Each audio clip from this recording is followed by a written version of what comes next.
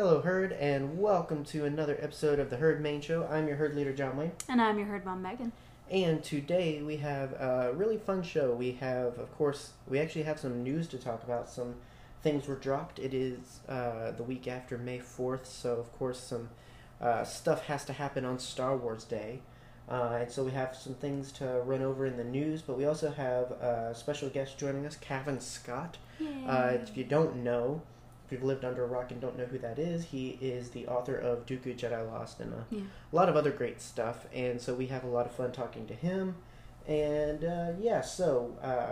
really, that's about it. Yeah, without further ado, if you want to hit us with some news. News. John, we've got video game news that's not Battlefront 2. Yeah. It's lovely. Not that Battlefront 2 isn't lovely itself. There was quite the news story about that, but we can talk about that later. So the EU did a great interview with the creators behind Vader Immortal.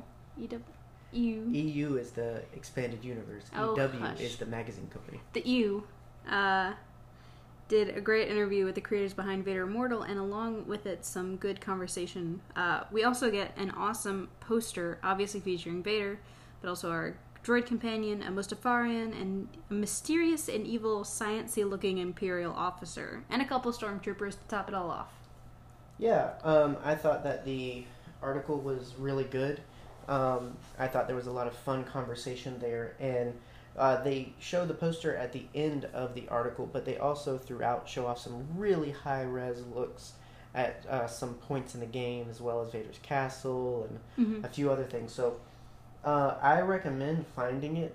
Star Wars and EA Star Wars have all shared it and whatnot. So if you want to know more about the game, or if you want to get more excited, if you haven't really had anything get you excited for this game, I think the article has been the best look yet, even better than the celebration panel, honestly. Yeah. So remember, this is a VR game. If you don't like VR, this may not be your cup of tea, but who knows what the future holds for, Vader Immortal and video games of this ilk. And the new VR Oculus Quest untethered headset, they're both out on May 21st. So, any thoughts about the poster in the interview? Well, like I said, the interview, it's a really good look at some of the game, and not really a whole lot in the details of gameplay. Like, they don't talk about, like, what enemies you face, but they do talk a lot about the story and kind of their progress in developing it. So like I said, I mean, we shared, we talked about a good bit how bummed we were about how the panel felt. The most energy was when they showed the trailer, and then it just felt like nothing was really popping there. So this article was really nice because some of it's the same information, a lot of it's new, and you're not getting anything necessarily about the game. Yeah. Like, you're not finding spoilers of the story or anything. You're just hearing about what's going into making it. And I think that I think that's great, and that's the kind of stuff that gets me excited about it. Yeah. The poster, I think, is cool. Very Star Wars-y feel. It feels kind of like the film poster kind of style. I like the good look we get at the Imperial, because he's who I'm interested in, because if Vader lets him hang around the castle, he's got to be an interesting guy. And the Mustafarian looks like, we saw some stuff at the panel, and I think they talked about it there too. It seems like you free a Mustafarian, and they lead you to their clan, and you learn a bit more about their culture from sort of this, like, Mustafarian shaman woman. So, which is exciting, because we don't really know much about that race. Right. I mean, you see them working in Revenge of the Sith. You see them getting killed by Vader in the Vader's Castle comics. Yeah. So there's really not a lot we know of them, but they're very interesting. And so taking the opportunity to learn more about this species that happen to share a planet with Darth Vader, I think is a really interesting way to take it. And they, of course, at the bottom, they have the tagline for this whole thing, which is fate has chosen you. And what they keep coming back to in the article is that question of why. Mm-hmm. and that's what you're going to be asking apparently throughout the entire game. Mm-hmm. Why? There's a really cool, I can't tell if it's concept art or if it's from the trailer or gameplay, but it actually shows Vader interacting with a monolith type structure that seems similar to what we see in the Vader's Castle comics that he uses. And if you don't know about that, I'm not going to spoil what that is, but it might explain why the name of it is Vader Immortal. Mm-hmm. I'm very, very, very, very, very curious because, you know, and of course they're not giving any leeway into, well, why? Yeah, I mean, I'm deeply curious. Yeah.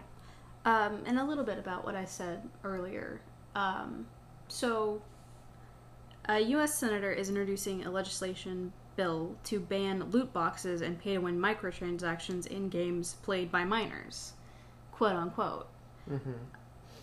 And this was shared by Kotaku earlier. And guess what the main photo that they chose to be on the front? No, is it Battlefront? It's Battlefront. Guys, they've moved. I talk like They've people on the waved. other side of the microphone are Yeah. pushing for the. They've now, moved past here, pay to I win. mean, you know, and that I think can be ignorance on their part. Mhm. The people, I think the bill is legit. Yeah. Never It's did I think. incredibly important. Yeah, I never did I think this kind of thing would be coming to politics involved in gaming. Yeah. But it's 2019. The world is changing. Well, yeah, I mean, it's just, I mean, it can sound like a just butthurt, like just pay the money, like, but no, it's ridiculous to have to be forced into microtransactions in order to just advance in the game. Not even get like legit, like high caliber stuff. I can get paying for legendary items or big stuff, but for a lot of the basic stuff, the microtransactions are ridiculous. Now, I never even thought that Battlefront was that bad. Yeah. I've seen much worse. Yes. And people like to talk about Galaxy of Heroes as well. I play that without having to spend anything, and the same thing. Like, you can do it with certain games. I've seen much, much, much more debilitating microtransaction games. Yeah.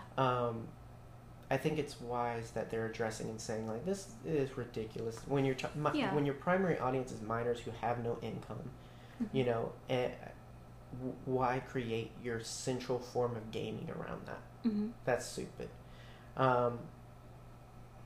I think that people are going to weaponize that, but at the end of the day, we can't stop that. Yeah. So I mean, I know how I feel about Battlefront. Yes. I recognize, and I know plenty of people that recognize the advancements they've made to be receptive to fan feedback. They continue to do that. And that's not that we fans get exactly what we want. Because if we get exactly what we want, then I would have certain maps that I like from the first Battlefront game, or certain game modes that I think would be interesting. But at the end of the day, it's not my game. It's a game for really hundreds of thousands of people. Mm-hmm. So, but listening to the fans is not giving the fans every little wish list thing. But it is hearing the critical feedback of what's keeping you from playing this, what would make you play this more. And usually, you know, I mean, initially it came down to that, you know. So. Yeah, and I will admit, we have not read the article. We don't know the full, you know, story behind why they may have chosen, you know, Battlefront as their, but it was probably to get clicks. Well, and it could just be ignorance. I mean, it could just, Yeah. I mean, at one point, yeah, microtransactions were a thing in Battlefront, but they quickly got rid of them. They've made a lot of advancements to change. So I do think it's unfair to use that, because I think it spits in the face of all of the developers who have done so much to get rid of that stuff and make it a fan's game. Yeah. And it's also the people who are constantly on Twitter just berating the people who are trying to ask them, hey, what can we do better? Right. When you're constantly give us old Obi-Wan Kenobi. Exactly. When you're give constantly us Ahsoka. screaming things that you want, there's give no us dialogue. Mace Windu, like what's happening right now. Well, but I mean, and that's what every comment section. Yeah. Like these, you know, and it's not even on all official channels. Like it's not even, you know, personal accounts. These guys are just saying, "Hey, we're doing this. Just, you know, be on the lookout," and being like berated for like, "Where's this character? Why don't you do this? Y'all don't really love the fans," and it's just like, they're doing their best. Right. Like, do you not see the work that they are doing? Exactly. And it's not just these guys. It's whole teams of people. They have to go through, development. They have to go through all these licensing issues. When the team that works with Battlefront isn't even a huge team. Mm-hmm. EA has a huge team. Yes. EA Star Wars is a whole different branch, mm-hmm. and it's got its own team. So it's not even just that you can put on, like, they're a big company, but Star Wars is just a part of what EA does. Yeah. Like, now EA in other games that they have are much worse than Battlefront was. So, like, but that's the muddy thing. Now, at the end of the day, as far as it relates to Battlefront, I don't think it does. Yeah. Because, like I said, they've moved so far past that mm-hmm. in the last couple of years. So, yeah. Or in the last year. So, I don't know why they chose that, but yeah. Clicks. I mean, at the end of the day, if you don't like Battlefront, then go play the old one. Exactly. Like, if you don't like the new Battlefront, or if you don't like either, just go play Force Unleashed, or whatever you want to play. Yeah. Stop creating campaigns to destroy things that people actually enjoy just because you don't like. Goodness gracious. If you think the new Star Wars games suck and, Star Wars games aren't fun anymore, go play Elder Scrolls. Well, also or that, whatever. I mean, yeah, because obviously you're apparently not a fan. And that's Star Wars fine, games. But you don't have to destroy what others love because you don't love it. Exactly. Like, goodness gracious. Stop putting people down because they like something that you don't. Anyway, before we get too mad, let's go to comic news. Something that we like. So out this week, Dr. Aphra number 32 and Age of Rebellion, a Boba Fett. Yay! First Boba Fett centric comic in nearly 10 years. Yeah. Holy goodness. Do you know who wrote this one? Huh? Do you know who wrote this one? I don't. I follow the guy that did the art. It's the same guy that did the art for the IG-88 special. Mm-hmm. That art was beautiful. Yeah, I love the art that they use because it feels like I grew up on the Dark Horse comics. Yeah. They had the Star Wars license for what seemed like my entire childhood. Mm-hmm. And I loved it. I loved that art style, and mm-hmm. it felt like the characters, it felt like the universe, but it also felt like comics. Oh yeah, Dark Horse has got this great, gritty, kind of messy style that I absolutely love. They're always very hard on, they're not beating the artist to death to get something the way, but it is like, this is our mm-hmm. style, Yeah. And so I love that, and I love when Star Wars comics just get comfortable and do that because I'm mm-hmm. in that crowd. I don't like what they've been doing with the Star Wars main run comic art. It's just not good, mm-hmm. and you can only trace over the same scene of a person's face so many freaking times, and I want to appreciate the work that they do to do that, mm-hmm. but in terms of what I like seeing in my comics, it's not that. Yeah. Because, I can probably, in 5 issues, point out the same face they used for Leia, Han, Luke, and I can tell you exactly what scene from the films it comes from, and they keep using it, and it's just, I don't like the look of it. It's not a movie. It's not animation. It doesn't need to look exactly like them. Mm-hmm. Just have fun with the art style. I appreciate, again, I have to say, I appreciate the work that goes in. Mm-hmm. I recognize the work. It's still legitimate artwork. Oh, absolutely. I just don't like it. Yeah, I don't understand how people can look at works like, Mike Mignola, his beautiful art style, or Alan Moore, who is the great mind behind, The League of Extraordinary Gentlemen and Watchmen, I think, and V for Vendetta. Mm-hmm. And look at all of the art and all the beauty within those pages, which I know he works with an artist, but I don't know the artist's name, but I know mm-hmm. Alan Moore's name. But it's beautiful. Mm-hmm. How could you not recognize that as real art? Yeah, and I like the reasons you point out, though, and the reasons I like all of them and their works is because mm-hmm. it's not just painting Exactly. trying to look like the most realistic stuff. It is a little out there and abstract. Yeah. And that's why I like it.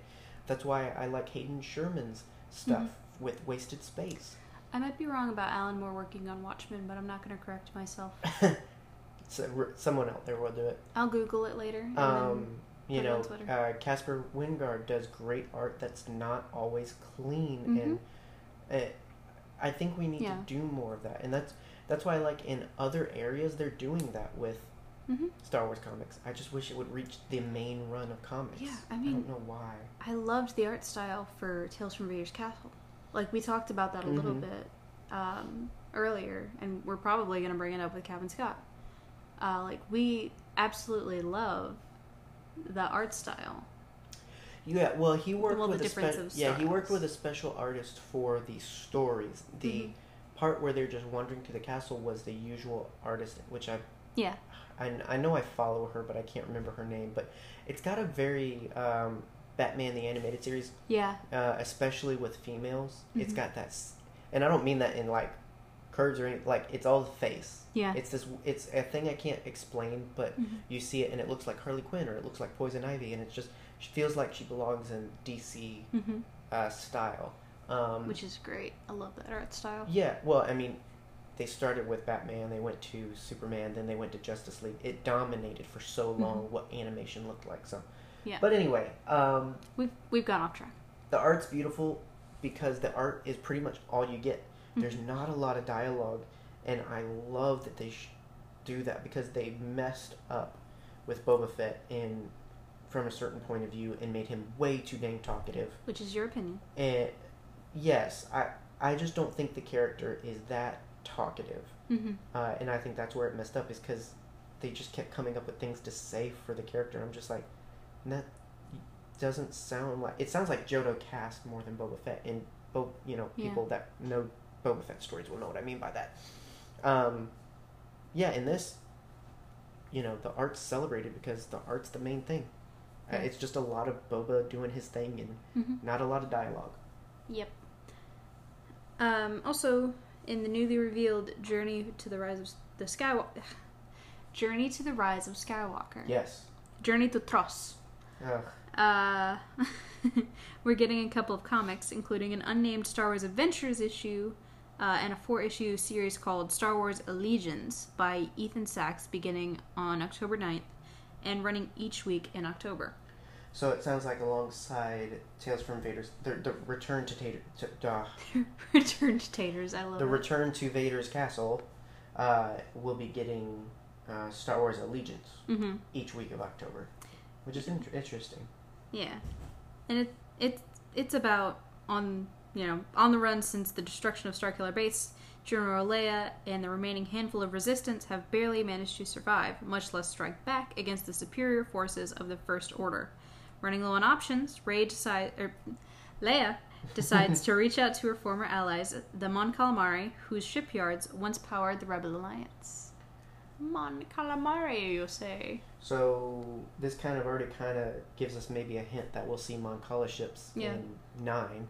We'll see them a little rebuilt in 9. Hopefully. So who's the king? Huh? Who's the king? Good question by this point. Yeah. I mean, that's interesting. That would be an interesting bit of dialogue. I like that they're working to fill in those gaps. And it's all sounding exciting. I mean, we're going to talk more about that in the book news. Yeah, it'd be lovely to get a little piece of dialogue from Leia, like, "Thank you, King Ahi." Ahi tuna. Yeah. So, book news. Star Wars last week he gave us our first look at Journey to the Rise of Skywalker series of books. I got it that time. Yes. Resistance Reborn releases on November 12th, 2019 by Rebecca Roanhorse. Poe Dameron, General Leia Organa, Rey, and Finn must struggle to rebuild the Resistance after their defeat at the hands of the First Order in Star Wars The Last Jedi. So more... with Allegiance, it sounds like it may be a little Leia-focused. Yeah, which I'm good with. Yeah, and this sounds like it's pretty much the team working together a little bit. It sounds like everybody's there working. The dream team. so yeah, more filling out, more Mm-hmm. of that. All right, what we're going to get a really good idea of what our resistance folks are going to look like in 9 based on these stories. Mm-hmm. Cavan Scott is doing another Choose Your Own Adventure novel featuring Finn and Poe out on October 4th. Join Finn, Poe, and BB-8 on a dangerous but necessary mission for the struggling resistance. With over 20 possible outcomes, readers will have to choose carefully in order to keep Finn, Poe, and BB-8 safe from the evil First Order. And don't worry, we're going to ask Cavan about Project Luminous. Who knows what he's That has nothing to do with this. I guarantee it's got everything to do with Empire Strikes Back. I know. You skipped one, though. Yes, I did. Justina Ireland is working on... Nope. What? You skipped one. I skipped one. You skipped one. Force Collector by Kevin Shinnick is out on November 19th in this journey to Star Wars: Rise of the Skywalker, young adult novel. It's set just before The Force Awakens. A restless teenager sets out to discover what connection his mysterious Force powers have to the fabled Jedi and what the Force has in store for him. So, this is one of the more interesting ones because it doesn't seem really connected to any of our normal stuff or heroes. Yeah. So, but I saw this and I just instantly thought, hey, what if he has the Force reading power that Quinlan Voss has? Yeah. And the whole story is when he finds these objects, he touches them and we see their history where, that'd be fun. what if that's how we tell the story is, him collecting this junk and telling us, and at one instance it looks like he might have a lightsaber. Yeah. So, I'm really curious about this one. Because this is the most out there. This is the one where it's like, I see how every other one of these plays into something we might see in 9. This one, I'm wondering how it's going to set up for 9. Because it's about journeying to episode 9. So it's like, Because, it's set even before The Force Awakens. So it's going to be interesting. I am curious about this one. Yeah. Well, now, Justina Ireland is writing Spark of Resistance, which is out on October 4th as well. When a distress plea goes up from the planet Minfar, Rey, Poe, and Rose hear the call. Heck yes, we're getting Rose. Woo! So this sounds like it's a little bit further than maybe Resistance Reborn or even maybe Star Wars Allegiance. Those sound like they could be like right after 8. Yeah. This seems like it might be a little bit further ahead. Yeah. Interesting. Together they will face down a First Order battalion, terrifying flying creatures, and a weapon that could change the course of the war. I like this I like the sound of all of these. Yeah. I like these that really are opening the scope where it's like, hey, we know about the First Order. We know about what they've got going on. Yeah. They're like, we're not fighting in the shadows. We're not like this is this is much more open now, and I think that's such a realm of possibility for storytelling now and after Episode 9. Because just because it's ending film-wise, the Skywalker saga, that doesn't necessarily mean it has to stop storytelling throughout the Skywalker. I mean, there's no reason that has to stop. There's still so many gaps to fill. I mean, we just got a novel that was set before Episode 1. We got 2 radio audio series. Okay, sorry, it's not a novel; it's an audio drama. I'm okay. Yeah, set before Episode 1 as well. So there's still gaps to be filled in, like you were saying. Yes. Yes. We still don't know how many Bothans died. That's Rogue 2. Many Bothans. Yeah, and you can check out StarWars.com for the full breakdown. There's a lot more, but it's stuff. There's like read and plays. There's puzzle books. There's coloring books. They're including a lot of stuff. Yeah. These are the story heavy ones. Yeah, there's more. Right. That's why because these are probably the ones we're going to talk about. Yeah. So these are the ones we mentioned. But if you want to check out the full details, if you've got younglings that you want to get books for leading up to 9, they have those for you. So there you go. Mommy, there's so many books. What are we going to do? Oh, my goodness. Burning books is illegal, isn't it? It is. Yeah. It is indeed. Don't burn the education, folks. Exactly. And burning books just... Nah, I'm not going to get into that right now. Anyway, so Probably the biggest news. Probably the biggest news that happened on Twitter. Just random. Just dropped in the middle of the day. Yep, but everybody was talking about it. Yeah, like we missed out until like Yeah, about an hour after it happened. Yeah, we were because we're out of town. We're at a work conference, and so it kind of dropped, and then we saw it later, and we're like, oh, oh. Yeah, we were talking about how we can reach these kids, and then like all of a sudden, Star Wars. We reach these kids with Star Wars. Exactly, which we do. So film and TV news, we actually have something to put there for right now. We got dates for the next 3, as of yet, unnamed Star Wars films. December 16th, 2022. Yes. December 20th, 2024. And December 18th, 2026. Yeah. So, every 2 years. Yeah. Or every other year. Yeah, every other year. That doesn't definitively say that there's not going to be something in between. Yes. They may go back to these. We may finally know how many Bothans died. They may go back to what they did with Rogue One and Solo, kind of the in-between stories. Which I'm fine with. Because if they're announcing these together, this sounds like the next trilogy. Yes. So I can imagine they could do something in between those if they still choose to do that. I don't know how they're feeling after Solo, because Kathleen Kennedy even mentioned like that we really sat and talked about that after Solo. Yeah. So are you okay if it's just these 3, or would you rather the kind of back to back but with independence in between? I mean, it depends. Like, is The Mandalorian going to be a long-term series? I imagine it is. Well, we know it's at least going into season 2, because I mean exactly. they're clearly saying season 1 now. They're not just saying The Mandalorian. So it already sounds like they're in talks for another season. Yeah, if we've got We've got The Mandalorian going on, as well as the Cassian Andor show. I love that we don't have a title for it, so we're just calling it the Cassian Show, which I imagine is going to have a theme song like that. Yeah. I wonder. That's actually a good question. What are they going to call it? Right? Like I've thought of like Spark of Hope, something like that, but that'd be a little weird. I was even thinking just Rogue. I mean, I feel like that would be. It'd be a little on the nose. But that's kind of his job. He's kind of the go undercover, do the bad stuff. Yeah. Do the hard stuff. Like he's not a frontline soldier. He's an espionage soldier. He's a spy. It's one of those things. It's like Rogue. That it kind of describes that realm. I mean, and let's be honest, it's going to be the K2 show. Right. I don't know. That's a good question, but I mean, yeah. But the thing is, the way they set it up. I mean, here's the thing: we still have 2 years till the first one, whatever it is. We get this in 2019. We got 2020, 2021.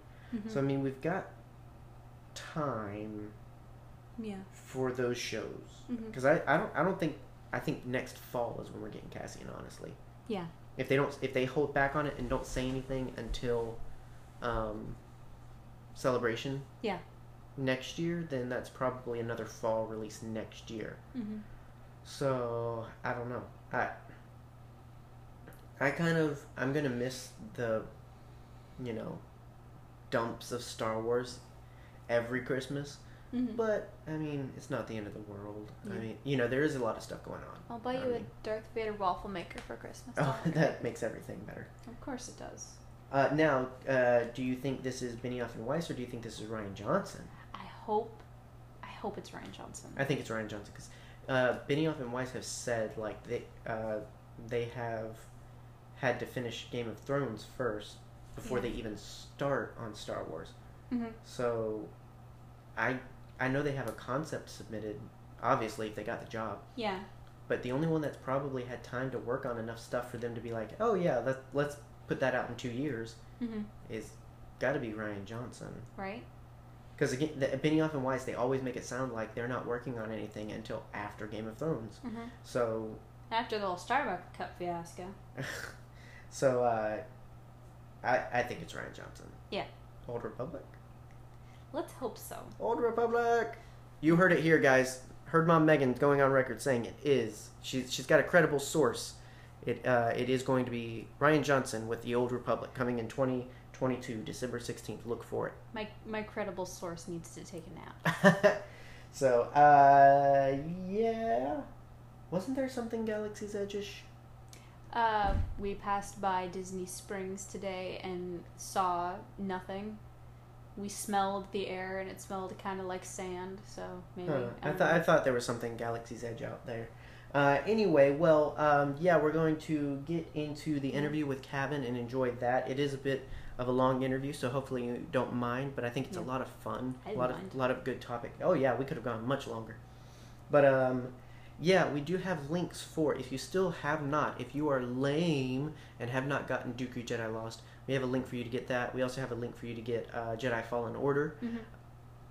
Just because, okay, it looks like a good game. And you should give it a chance. Yeah. So we're giving you a link where you can pre-order all of that on Amazon. So check the description in the box. We're also going to have our other ads that we thank you for being always patient and listening to, because that helps support the show. So there you go. Yep. But yeah. And no Q&A today, so.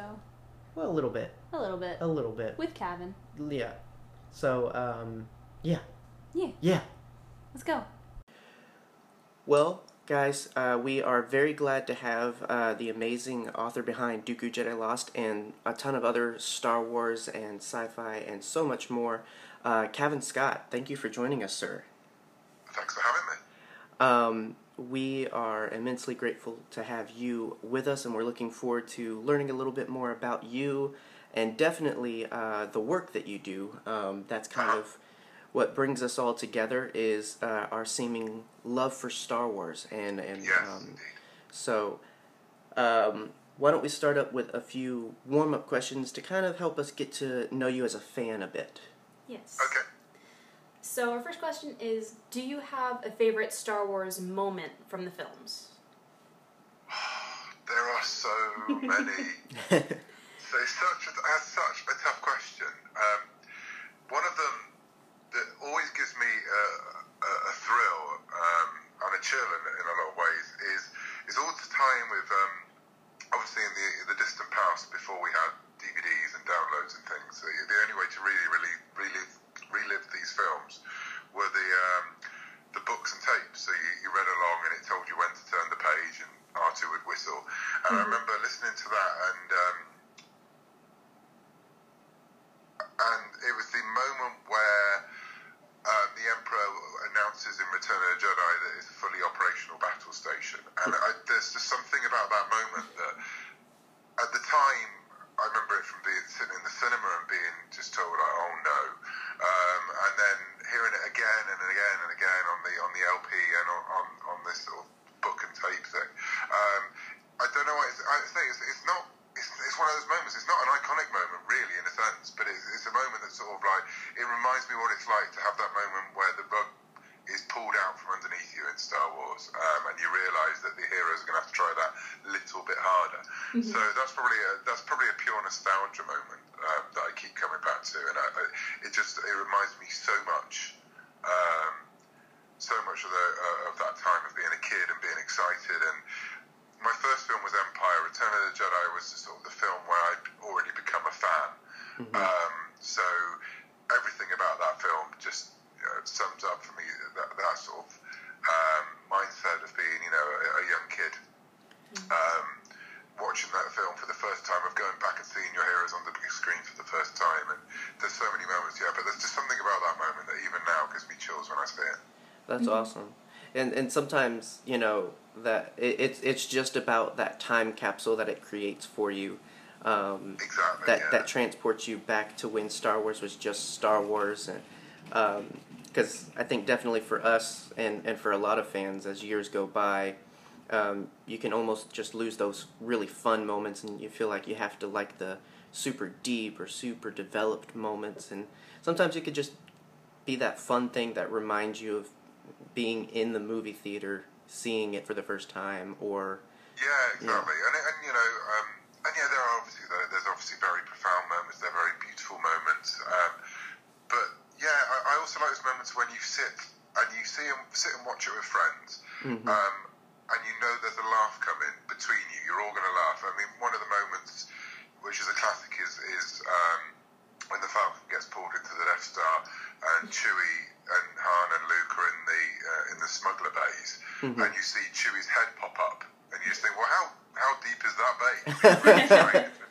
But you know that at that point everyone's going to laugh, and I've seen that a couple of times on the big screen in the last year, which both of them was wonderful experience seeing it again on the big screen, and both times knowing that moment was coming and knowing that the laugh would follow. And it's that thing again of coming together with a group of fans and loving those films so much and sharing that moment. So it's not a big moment, it's not a big dramatic moment, but it's a moment that we can all share a laugh and a smile about. And I think that's sometimes just as important as you say, than those sort of deep, meaningful moments you get in the saga as well. Definitely, and that's what keeps it all balanced. Fun with the deep and all of that. Exactly. It's wonderful. Exactly. So another warm-up before we get into it. Do you have a favorite character from Star Wars? Well, I've sort of blown it really with Chewbacca. I mean, he was always one of my favourites, way back from being a kid and watching it. But what has made him even more endeared him even more to me is the fact that my youngest daughter Connie has totally and utterly converted to the Church of Chewie. Her room is a complete shrine to Wookiees, and that doesn't seem to change as the years go by. In fact, the love is getting deeper and more profound. So, and what better character to have as a role model in Star Wars, really? The most loyal character you've got in all the films. So yeah, Chewie's always been a favourite. And then for me as well, the other favourite, if I'm allowed to, is Ben Kenobi, Obi-Wan, because before, it was again one of my very first experiences of Star Wars before I saw the films was getting action figures. I think a lot of us did, and my grandparents bought me an Obi-Wan figure before I really knew who Obi-Wan was. So I had this moment when I opened a Christmas present and found an action figure of an old man. I was like, oh yeah, thanks, Gran.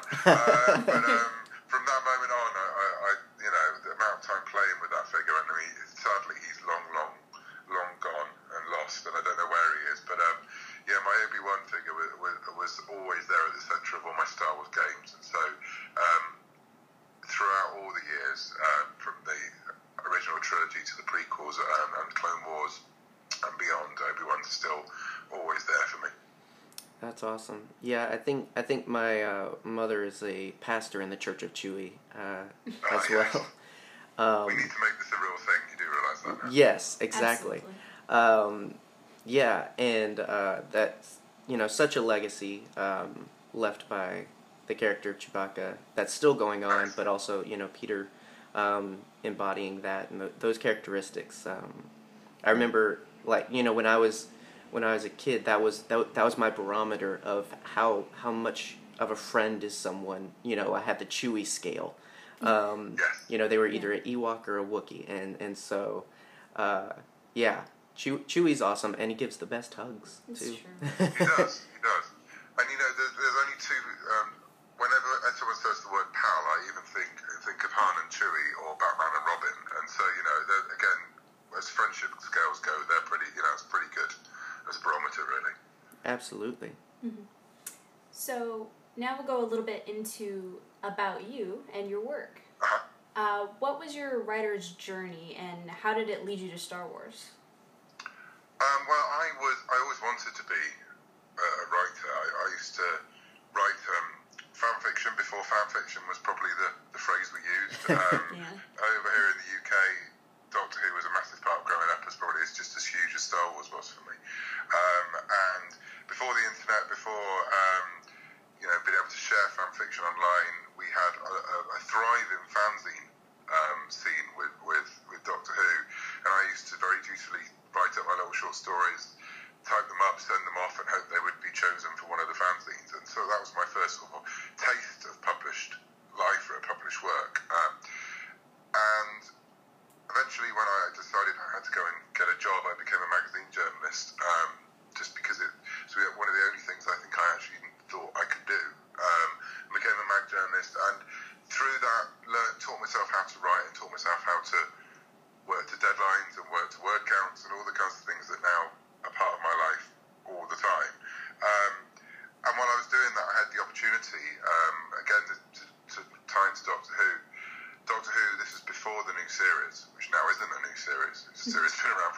years now, but before it came back in 2005, it was a period of time when no one was really making Doctor Who. The BBC definitely wasn't making it. I don't think they had any inclination to make it at that time.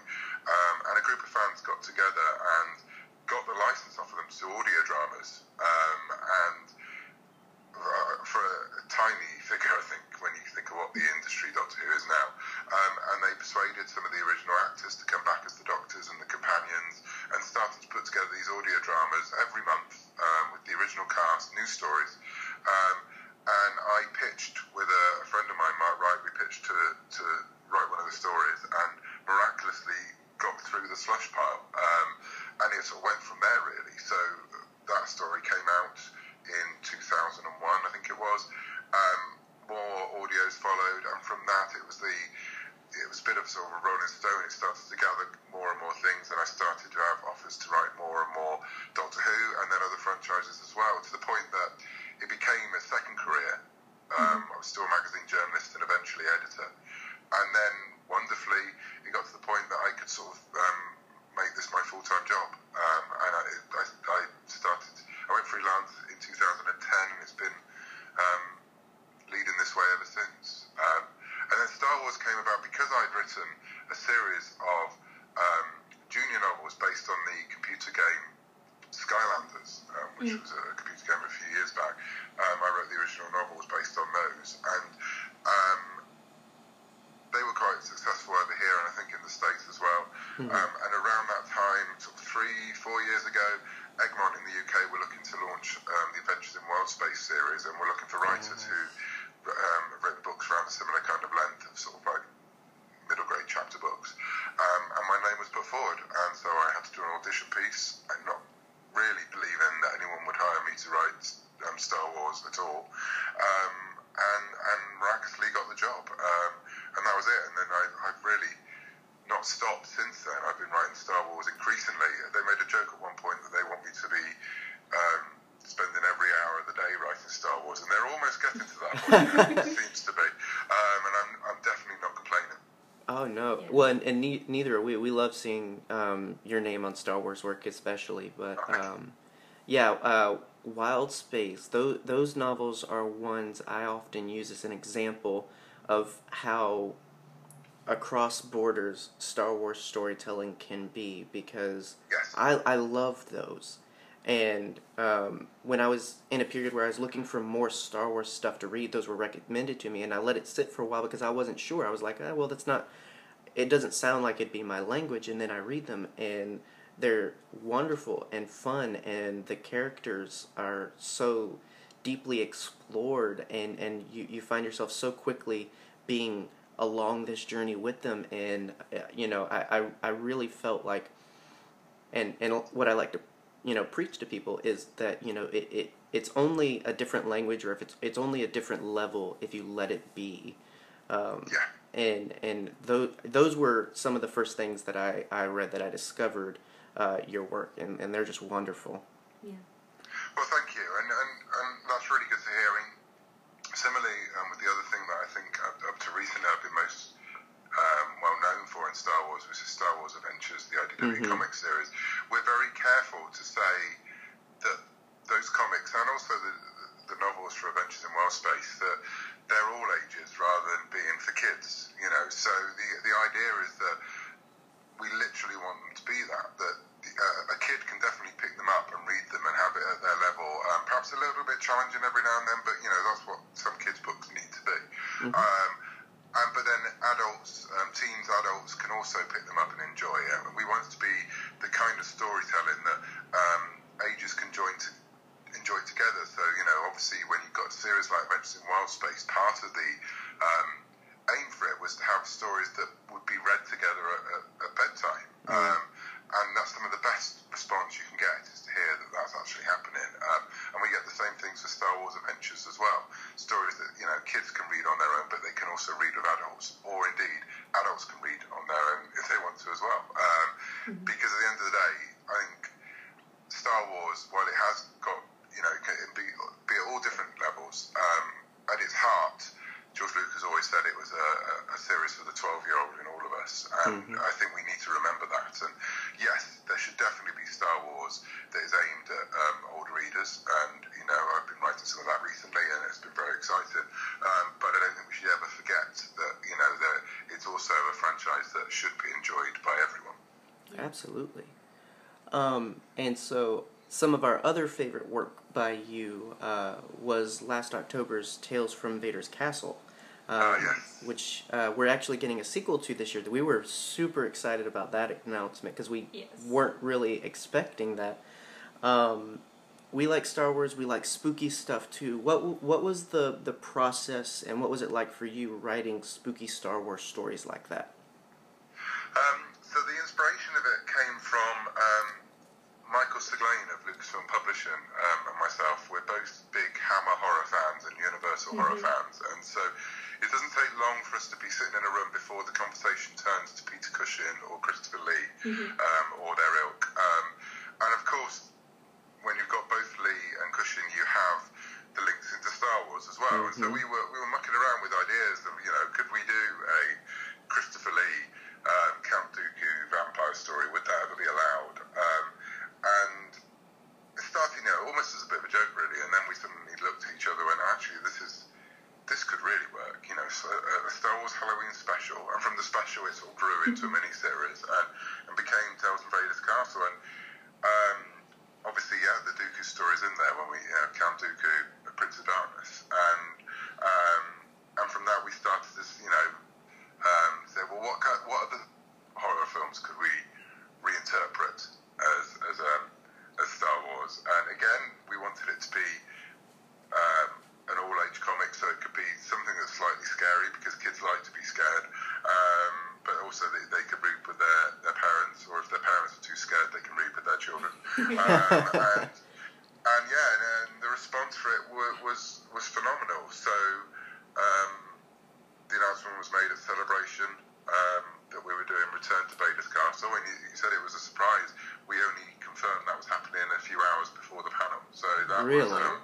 That was really, really, we had the logo and that was pretty much it, and we didn't know. That morning I woke up not knowing if we were going to announce it or not. So, Wow. so at the minute I'm working on Return to Vader's Castle at the minute, putting together plans, and we'll be starting work on it properly very, very soon.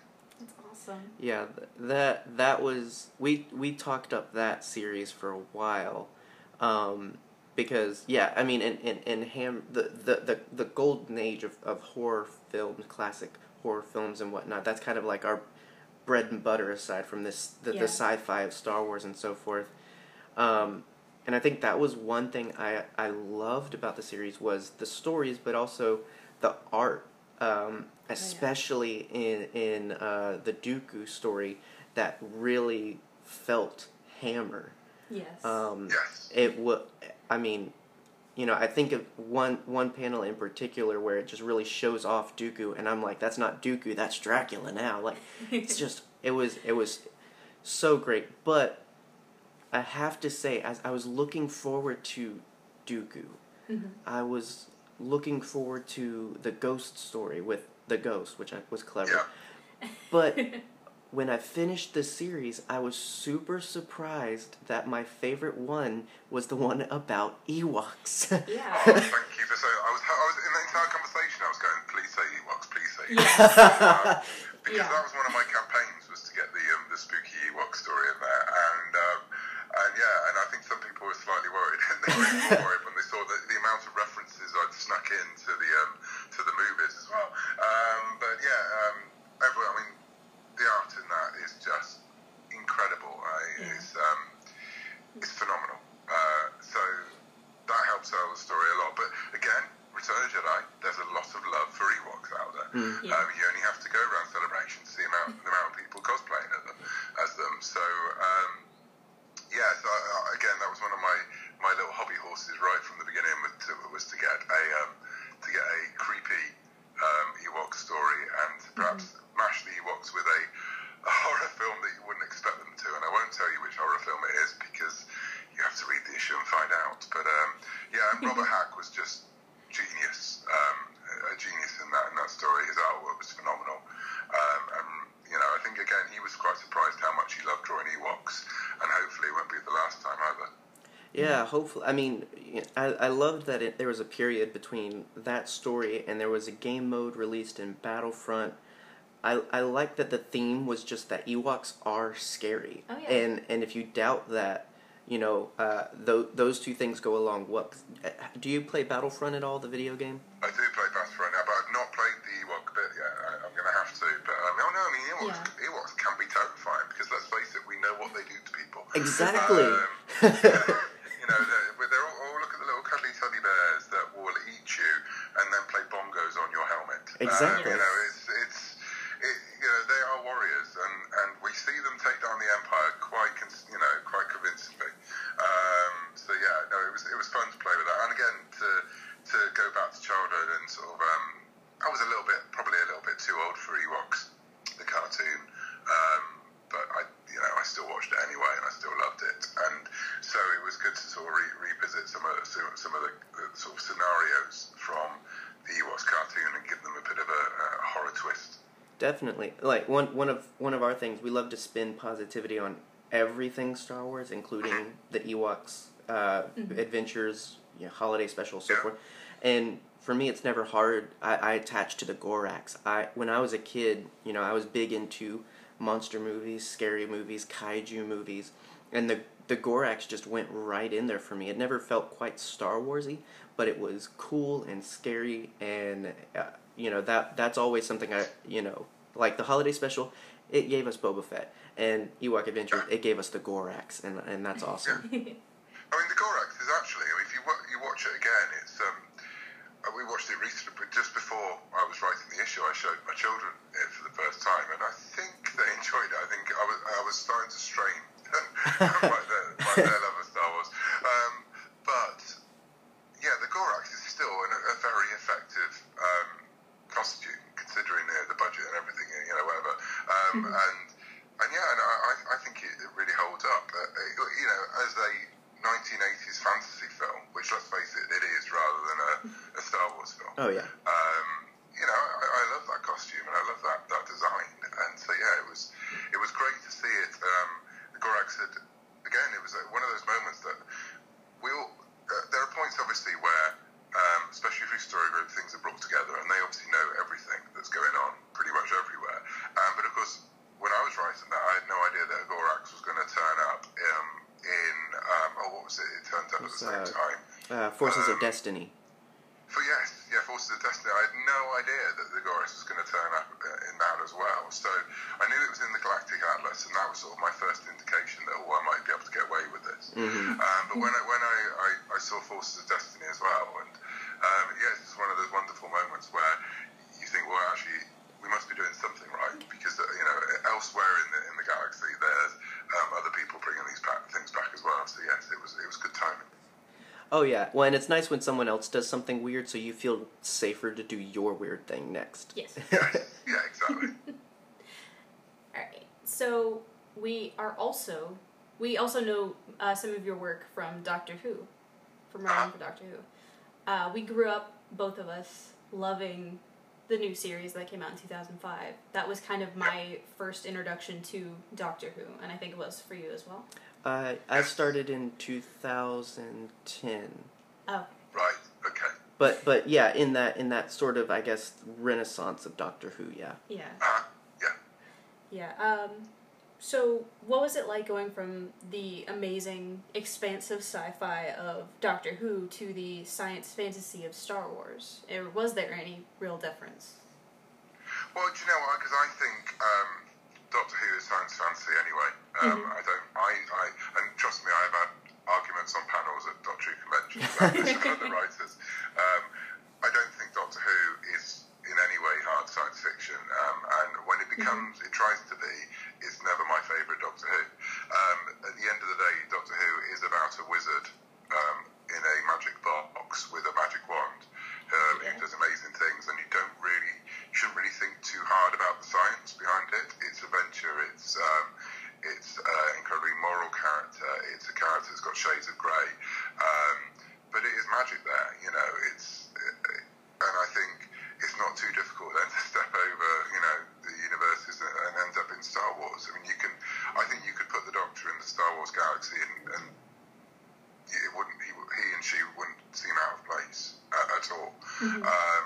So for me, no, it was. I found it harder in the past when I have written proper science fiction, because I have to play by rules, and we're both.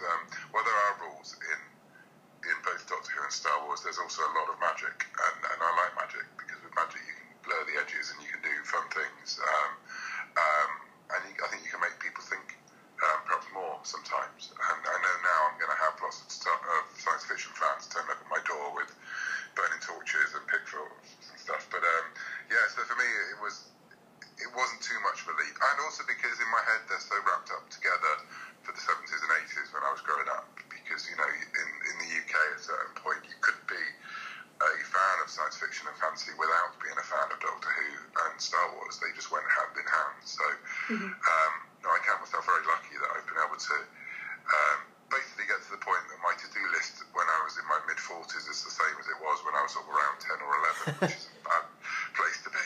That's fantastic. Yeah, that's an interesting way to look at it, and I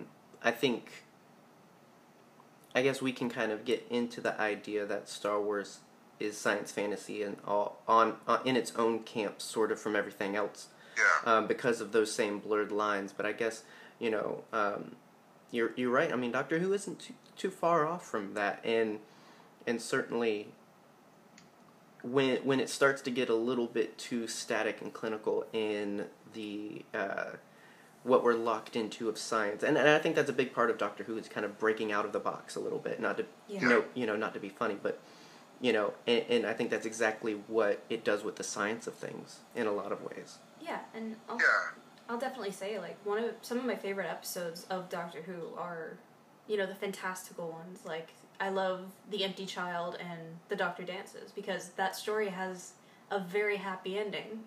And that's exactly what that story needed. And I love the opposite ones. Yes, because you're a freak. That's the joy of Doctor Who, is the fact that you can go from one, it's a cliche, it's the series that can go anywhere and tell any story, but it really can. It can do proper science fiction, hard science fiction, and it can do complete whimsy, and it can also go into the realms of horror very, very easily. And in a similar way, look at Star Wars. How many different kinds of stories? I think we think the kinds of stories you can tell within Star Wars.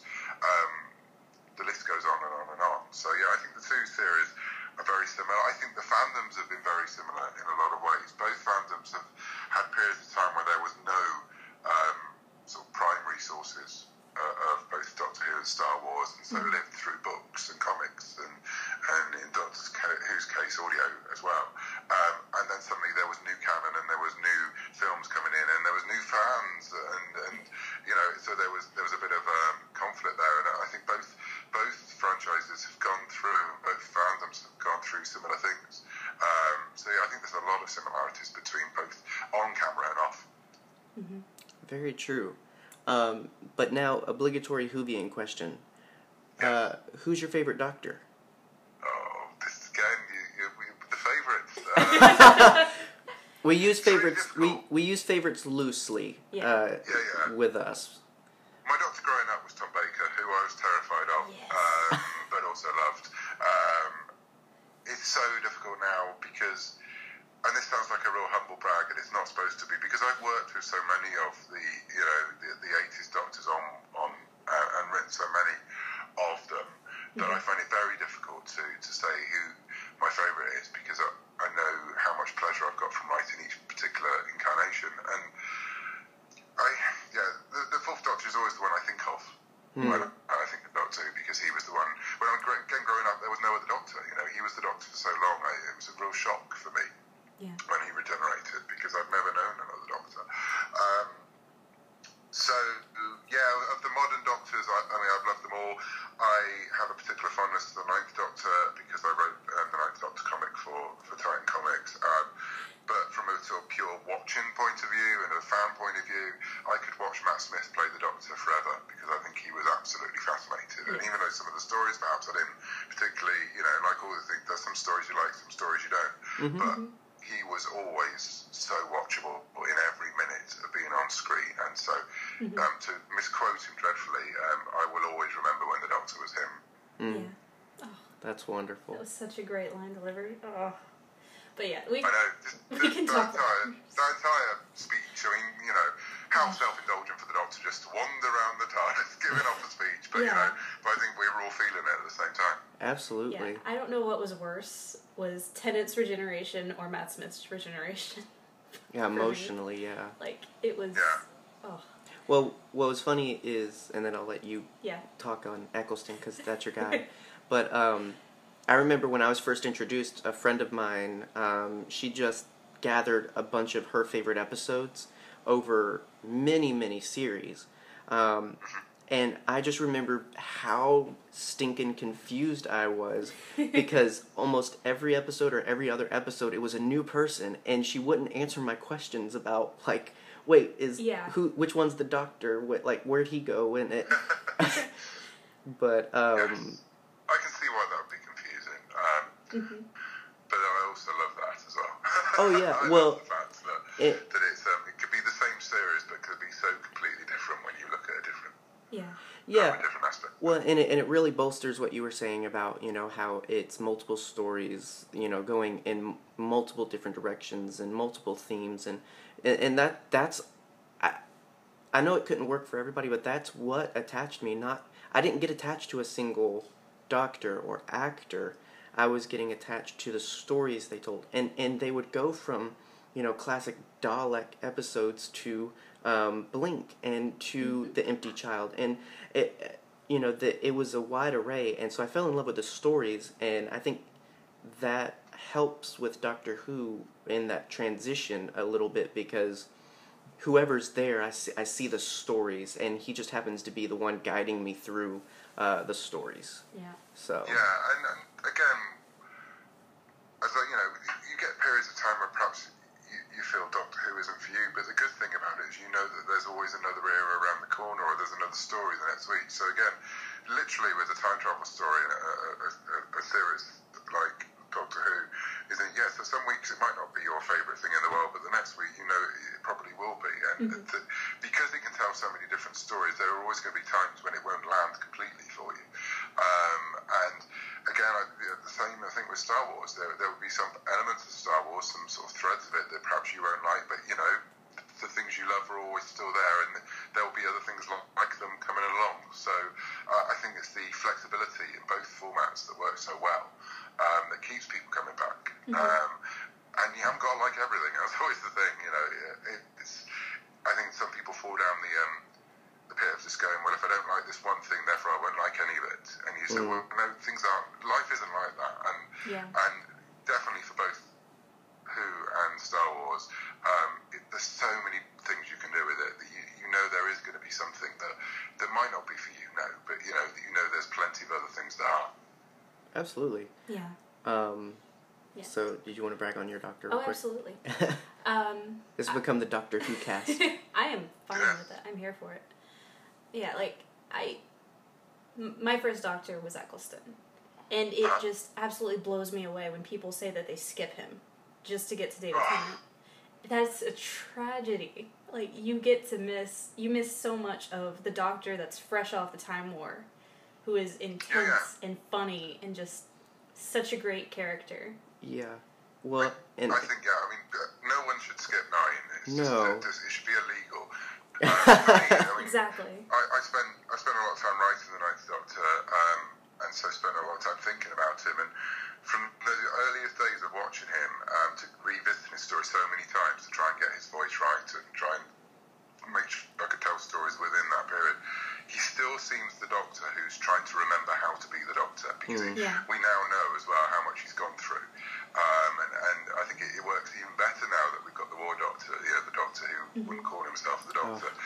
That first episode with Rose, and it could be, that Eccleston wasn't comfortable in the role yet, or it could be all kinds of things, but when you watch it, it's a pure bit of fiction. The Doctor's trying his hardest to be the Doctor, and he's making silly jokes, and he's mucking around with an ought on hand, and he's not comfortable in his skin at all. And I think that entire series is that entire season's a story about a man who's remembering why he did this and why he liked being around people. And by the time you get to him, Rose, and Jack, he's the Doctor again. He's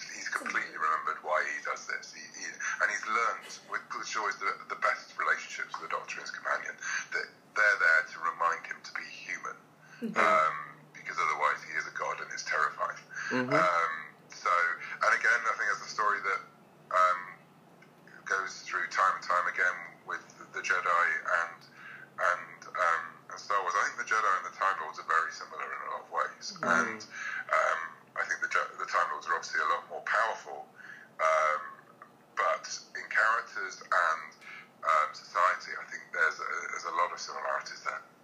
Very true. Yeah. Yeah. With Eccleston, some of my favorite Doctor moments are from the episode where he finds the leftover Dalek. Yes. That kind of codes with Rose a little bit, and definitely, like you said, retrospectively he just gets better now with John Hurt, and so much developed with Matt Smith and the anniversary special. So good. But yeah, I love the story element there where, you know, the Dalek was able to grow emotionally more than the Doctor was at that moment. But the Doctor supposedly our good guy and everything, and that's what Doctor Who does so well that I can't get tired of, is it really stretches your understanding of a narrative, your perspective, and your outlook on people, and whether they be fictional or you know, in real life. It really pushes you in a lot of ways to kind of be better, think better, do better. Absolutely. Yeah, I mean, one of the best quotes that I use constantly, we work with a lot of kids and teenagers. You know, I tell them all the time, I've never met someone who didn't matter. And it's very true. Yeah. And the Doctor's seen it all. Yep. Well, we might just need to break off and start a Doctor Who podcast. Clearly, we've got so many podcasts. But let's go ahead and jump in to talk some Dooku Jedi Lost. How did this is definitely different as far as new canon stories, but it does feel familiar. You know, I grew up on similar story. You know, you mentioned the Doctor Who audio dramas that I grew up listening to those as well, and Star Wars audio dramas that I discovered on the internet and whatnot. Yeah. So it's new, but not quite new, but definitely interesting. How did it all come together, and how is it different from some of the other things you've done with Star Wars so far? Well, I think they came to me something they were wanted to do, and because of my experience of writing audio drama for Big Finish Productions in the UK and for BBC Audio as well, they came to me and asked me if I'd be interested in writing it, and I bit their hands off. It's funny, I was at Skywalker Ranch on a completely separate thing, and was just about to leave, thinking, what an amazing week this has been. I can't quite believe it. Nothing can top this week. And looked at my phone, had an email from Del Rey going, do you want to write a Star Wars audio drama? I was like, oh no, there you go. And it was phenomenal. And yeah, so it's different to a lot of the stuff I've done because it wasn't particularly aimed at kids. I think kids could listen to Dooku Jedi Lost quite easily, but it was definitely aimed at sort of the usual Del Rey book reader as well, so a little bit more complicated. And obviously the biggest challenge with it was to tell Dooku's entire life, which was pretty much there in the brief right from the beginning. Yeah, that was quite daunting to sort of, you know, I looked at the brief and it's sort of, yeah, we want to see him being trained, we want to see him training, we want to see him training Ventress, Qui-Gon, being trained by Yoda. I needed to say, that's a lot of time to cover in 6 hours. And so yeah, it was a bit of a jigsaw puzzle to put it all together. But to be able to tell one story over that sort of period of time was incredible. And yeah, because it was audio drama, it almost felt like coming home to my roots a bit. It'd been a couple of years. I'd had audio dramas out over the last couple of years, but there'd been a period of time since I'd actually written them and from coming out. And this was quite a quick turnaround for Jedi Lost. So it was good to sort of stretch those muscles again. And I love the format so much. So yeah, to be able to write Star Wars within it was incredible. So yeah, it was something that I couldn't possibly even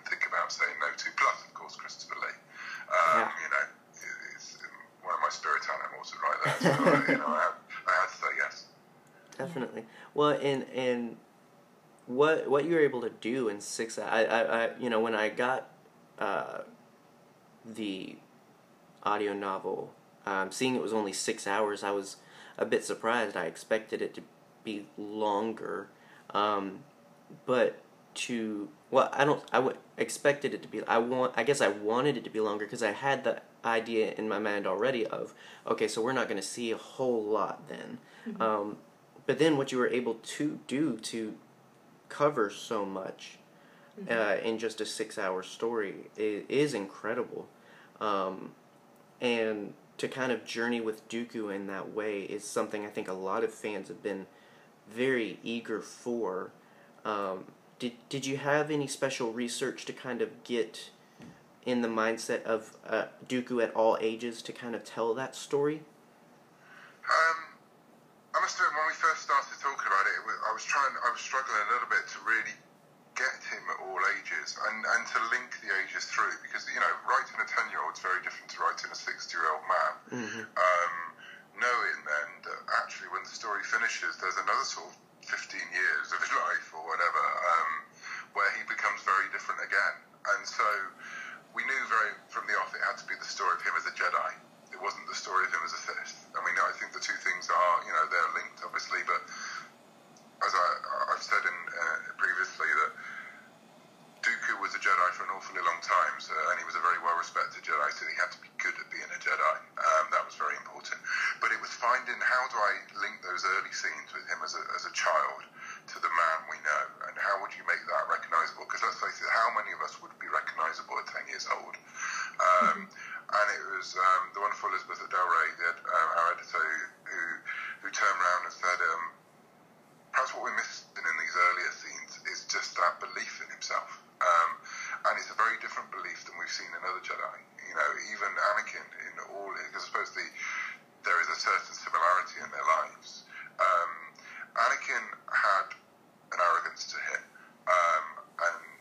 but with Dooku there was a self-belief there that he just knew he was meant for different things, and he never felt that he was in the right place. And as soon as that comment was made, it all sort of like clicked into gear, and that's when we really realised that we could go back into different points in his life and see him in different situations, and it feel like the same story. Because obviously when you're dealing with vignettes of someone's life, the difficulty is it can feel quite bitty, and it can feel like, you're dipping in and out, you're not really getting the whole story. We wanted to make sure it felt like a proper saga, mini saga within the Star Wars saga. And so that's why we kept very similar characters at those key points in his life as well, even though new characters come in, they then return. So you can see how he's changing compared to these other characters who actually don't change very much around him. So I think that was the biggest challenge. And in the early days of coming up with the story, I came up with a lot of the instant. I came up with a lot of the points where we would visit him in his life, but I wasn't quite been able to link him together as a character until I got that note about the self-belief. And I think that's when I responded, and I think I said this on the stage at Acceleration, that Anakin was hindered by being the chosen one. It was something that weighed heavy on his shoulders, but for Dooku, he wanted to be the chosen one, and he just believed he was. And it all goes back then to that moment where, right at the end of his life, when he suddenly looks up into Anakin's eyes and looks over to Palpatine and realises, I wasn't, was I? And I think that's, of all the scenes that Christopher Lee's in Star Wars, I think that's one of the best performances. Just the look on Dooku's face, and he realises everything he's done has been for nothing.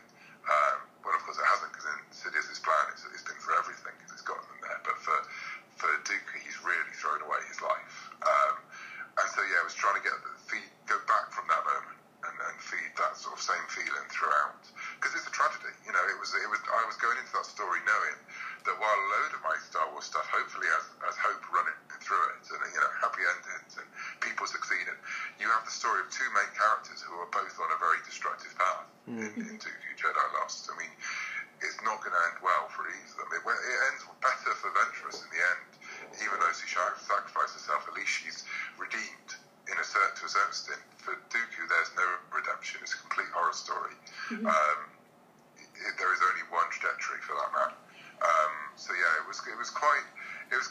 points to, I think my natural reaction is to put some hope into things.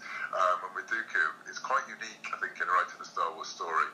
I suppose a bit like the prequels, but even there is hope in the prequels as well, that everyone in this story is heading in one direction. From Yoda, the Council, the Republic, Dooku, it's not. There are stormy days ahead. So that was something I had to keep reminding myself when I was writing. I was writing that kind of story here, which of course was very different to the things I've been doing in Star Wars Adventures.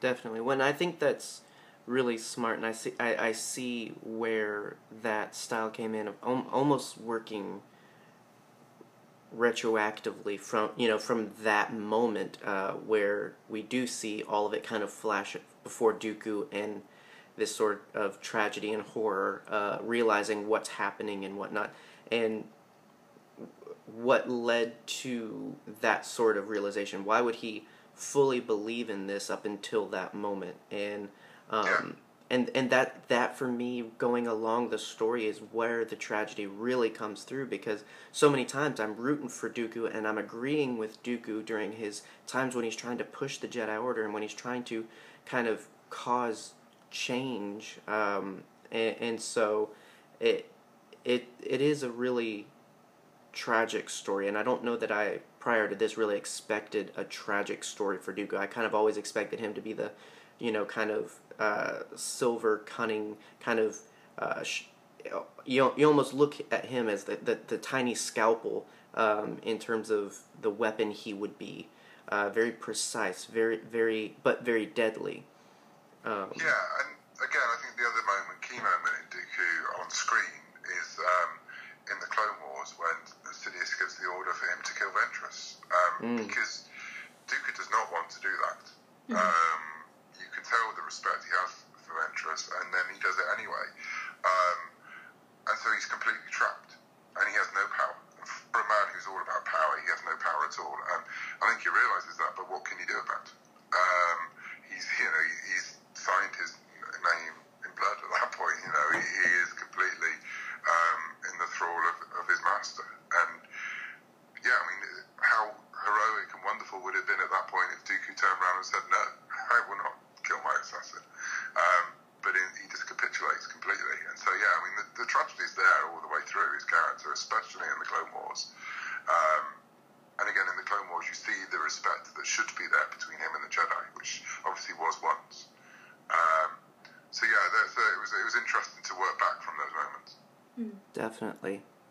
So, with Ventress and Dooku's relationship being where it is, where was your sort of timeline for where this story takes place for them? Well, part of the brief was to deal with Dooku training Ventress. So I thought it'd be interesting to push that back, as far as we could. And so this story is pretty much one of the earliest stories of her apprenticeship. She's just come, as we first meet her in the audio drama, she's remembering being taken to Castle Sereno for the first time, and it's only just happened to her. So this is pretty much one of her first missions for him, and it's all about, and again, this is the tragedy in the character, and especially in the story, it's Dooku breaking Ventress and moulding her into what he needs, and ultimately what Darth Sidious needs as well. So it's very early on in their relationship together. And I think it definitely does kind of establish where she gets both her respect and fear for him, because through the story we see Dooku cut ties with seemingly the last remaining anchor to his past self, to what any light he may have had. And so I can see how participating in helping him destroy that, she would definitely tread more carefully. It seems like when we first enter in, when she comes to him in the beginning, she already has a bit of that fear.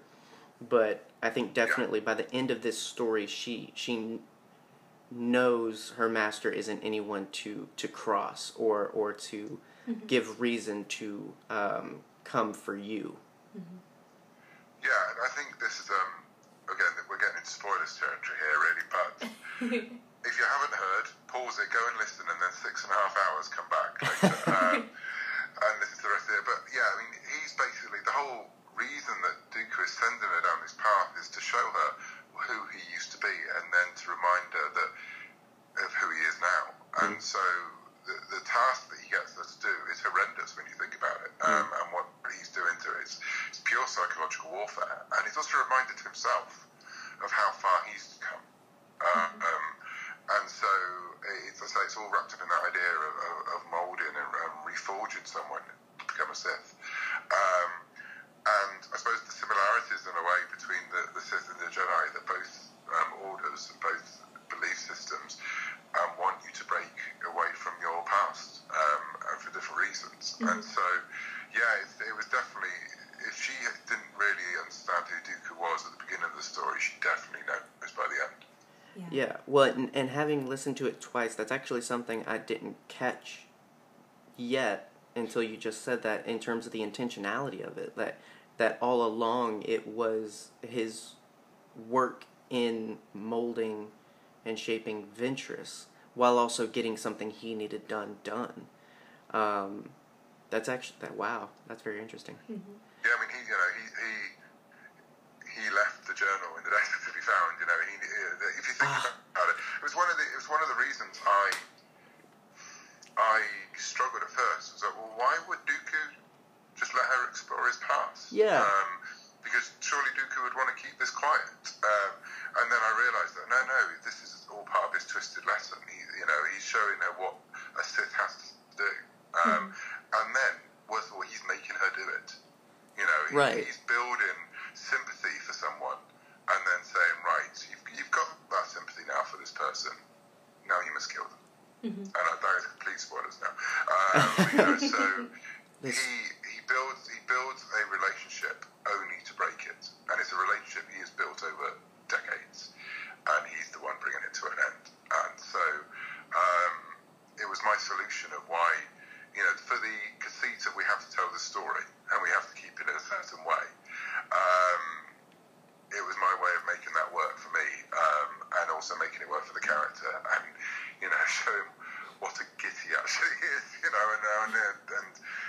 the lengths he will go to manipulate someone. I think it explains a lot more about his mentality than Ventress's at that time.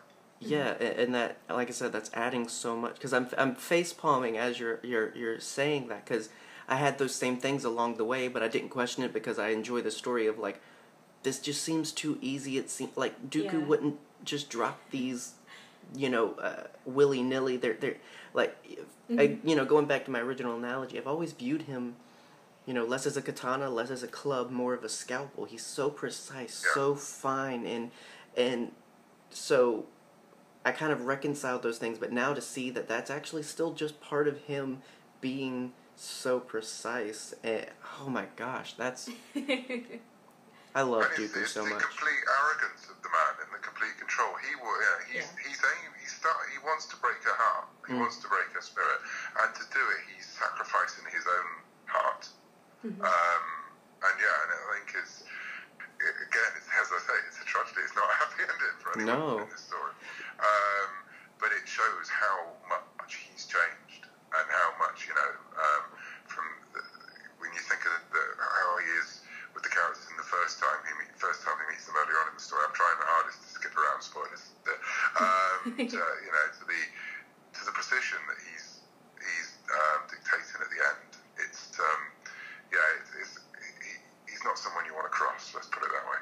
Definitely, and I think we've kept the spoilers fairly safe. But if there's definitely not a happy ending. Let's just put it that way. I don't think anyone would have thought that was right. Yeah. Well, I mean, I don't know. I had a little bit of hope, but and then I dashed it. There we go. There you go.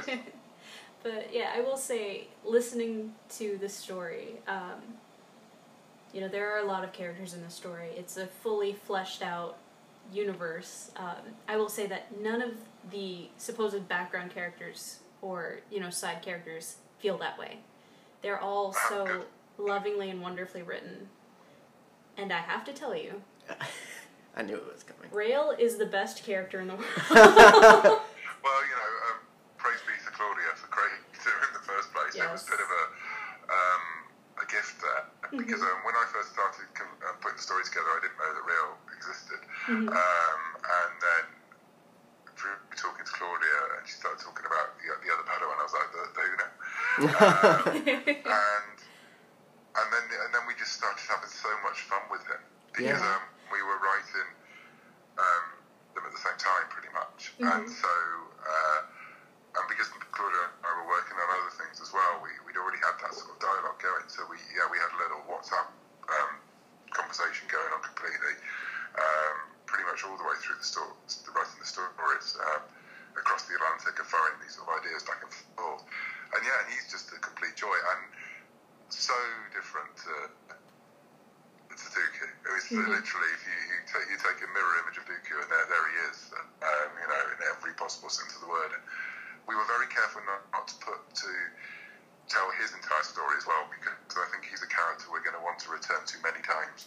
Yes, absolutely. Yes, well, please. and that was something I was curious is how that came about, because I was very, when I was listening and that part came up, I instantly paused, jumped up, and called Megan, because I was just like, Rael shows up. Because we attached to Rael from Master and Apprentice there, and kind of fell in love with his character type, and so that having that thread, it was an unexpected surprise, but it was really nice having those moments of seeing these three great characters of Dooku, Rael, and Qui-Gon all in a brief moment kind of bouncing off of each other a little bit, personality-wise. Yes. And I think that was... And I didn't want to tell his story of being a Padawan. Right. Not in this story anyway, because I think that would have been one too many Master and Apprentice stories within Dooku Lost. Right. You have to... There would be a danger that things would start to repeat, and I think there's a story there that's more that needs to be expanded on rather than just fitted into someone else's story. We need to know who that man was and where he came from, because obviously he has a very different way of looking at Jedi life to everyone else. So at no point, I don't think at any point in any of the inspirations of the outline did he ever appear as Padawan. I always wanted him to come in as being someone who'd been knighted. Because then we could get to, also, I know that people would want to see Dooku and Qui-Gon together, right. So you don't want to tease them too much, but suddenly, for people who haven't read Master and Apprentice, suddenly you get this other Padawan, who's already knighted walking. Well, that's something interesting. That's going to throw the expectations slightly off as well. And again, his relationship with Dooku is very different to Qui-Gon's relationship with Dooku. Qui-Gon has a real respect for Dooku that that Rael has, but it's a playful one. He's there to, a bit like Sifo, to burst Dooku's bubble a lot of times. And I think Dooku actually, as a younger man, responds to this quite well. But can you imagine it later on in his life? Oh yeah. Imagine what Sith Dooku would be like if you tried to do it. But again, it shows how much the man's changed over the decades. But he was so much fun to play with, and I really hope we see. I mean, obviously, I want me and Claudia to write it, but if I want someone else to actually as well, because I think there's a lot of stories to be told there about that kind of Jedi. Yeah, we need Saloon, a Rael Averross story. If ever there was a space cowboy in Star Wars. Start the campaign. When I heard the actor's voice on it as well, I was like, oh, that is just brilliant. Oh yeah. He was superb. Definitely. I think that was the biggest pleasant surprise. Although there's definitely several throughout. Very very clever little breadcrumbs and surprises. But we did ask our listeners if they had any questions for today's show, and we did have a couple of good ones that we wanted to run by you in closing. Our friend Ryan, he asked, do you think if Qui-Gon lived that Dooku wouldn't have turned to the dark side? That's really interesting. Well,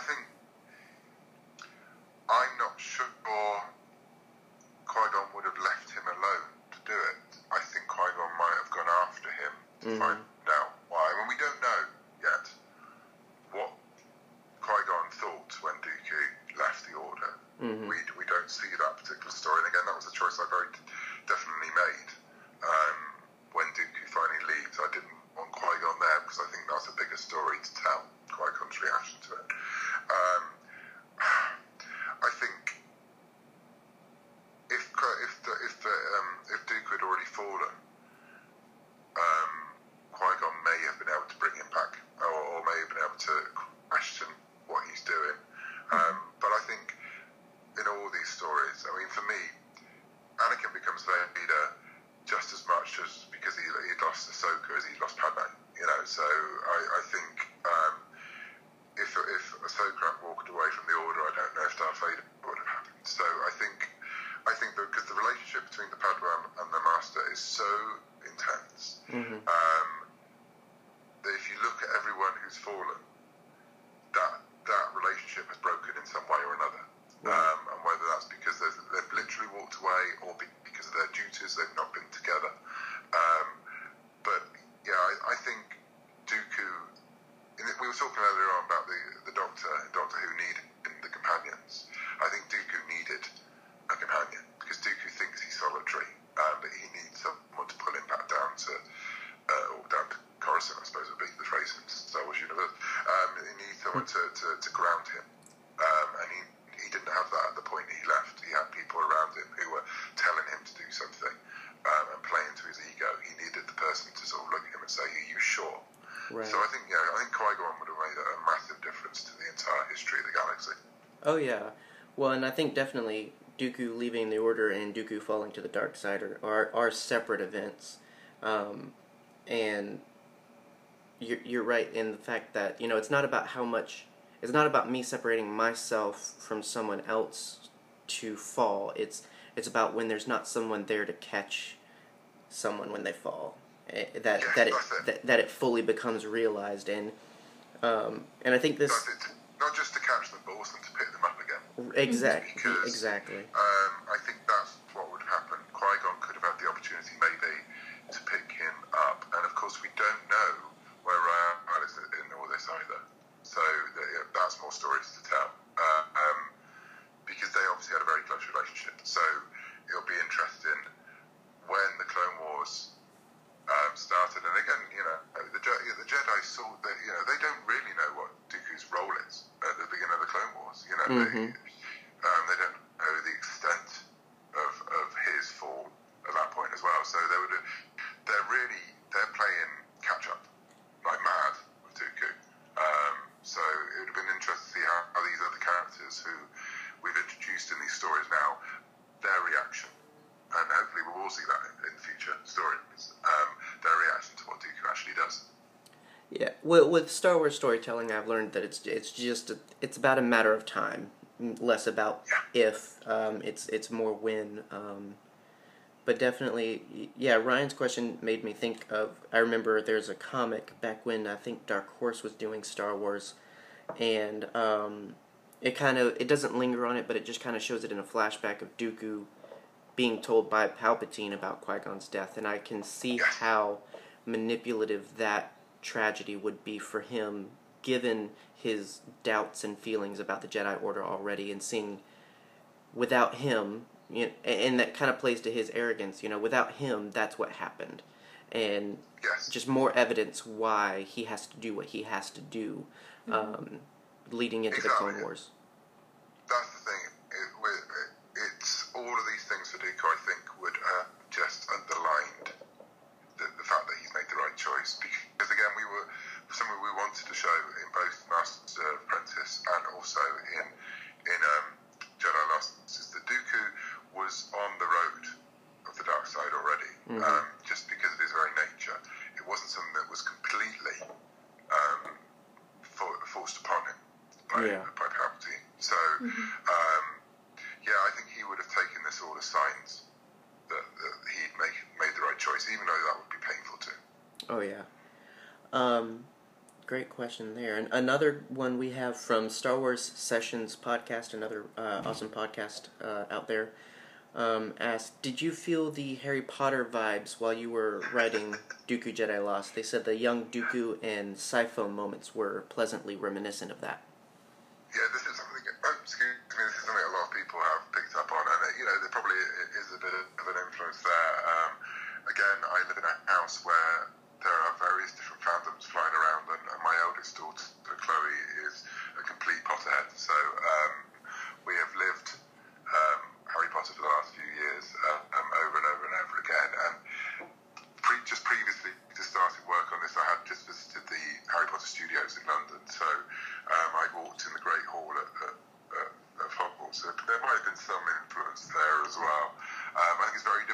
story these days about young, well, let's face it, space wizards in this case, without treading into lines that Harry Potter has already tread. And of course, other things that have the roads that other people have travelled before Harry Potter as well. So yeah, I think there was probably moments where I was leaning into it happily, and other points when it was just happening because it was just there. And yeah, it wasn't sort of intentional as such, but it was definitely it was a pleasant way to find the story going.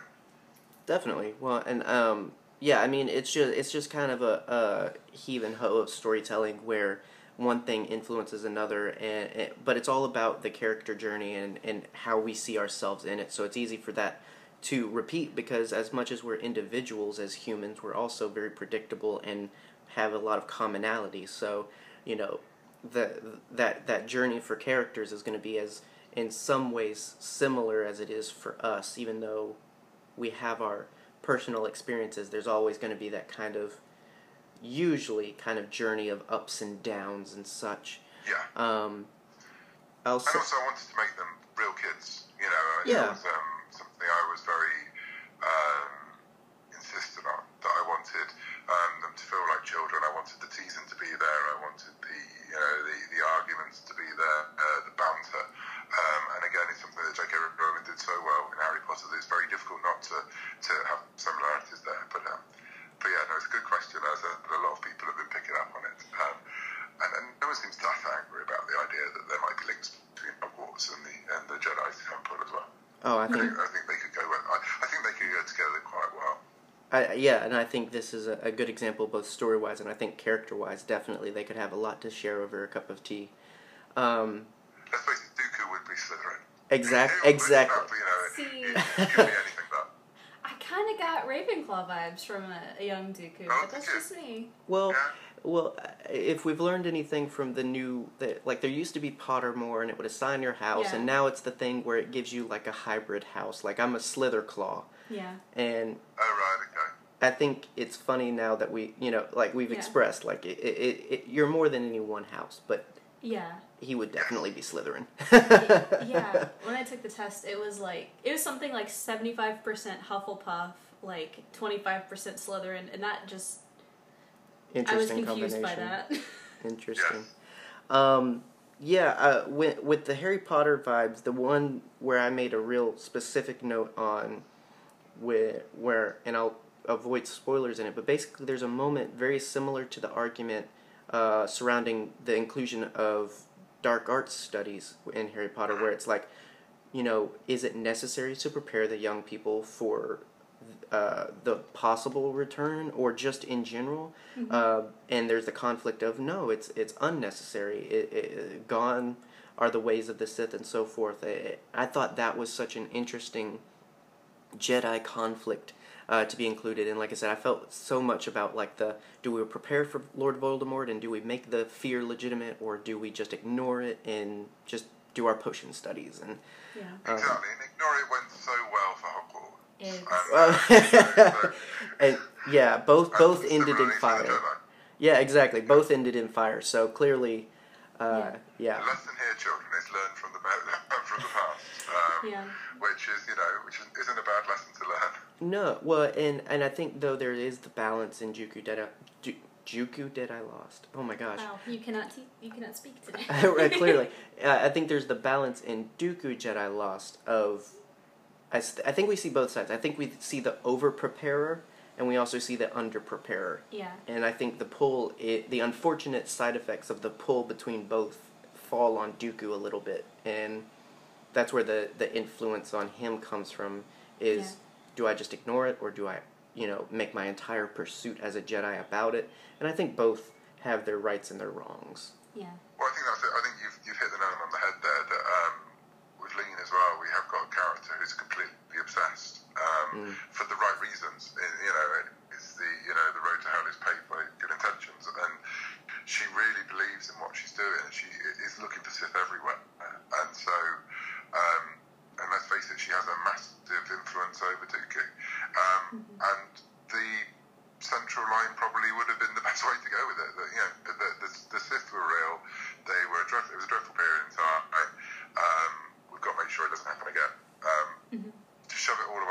secret archive was not the best way for the Jedi to go with it. And that sort of rose tinted glasses about, no, it's all right now, they're gone, it's 1,000 years ago, and also they were evil and they enslaved the entire galaxy, but yeah, that's not going to happen again.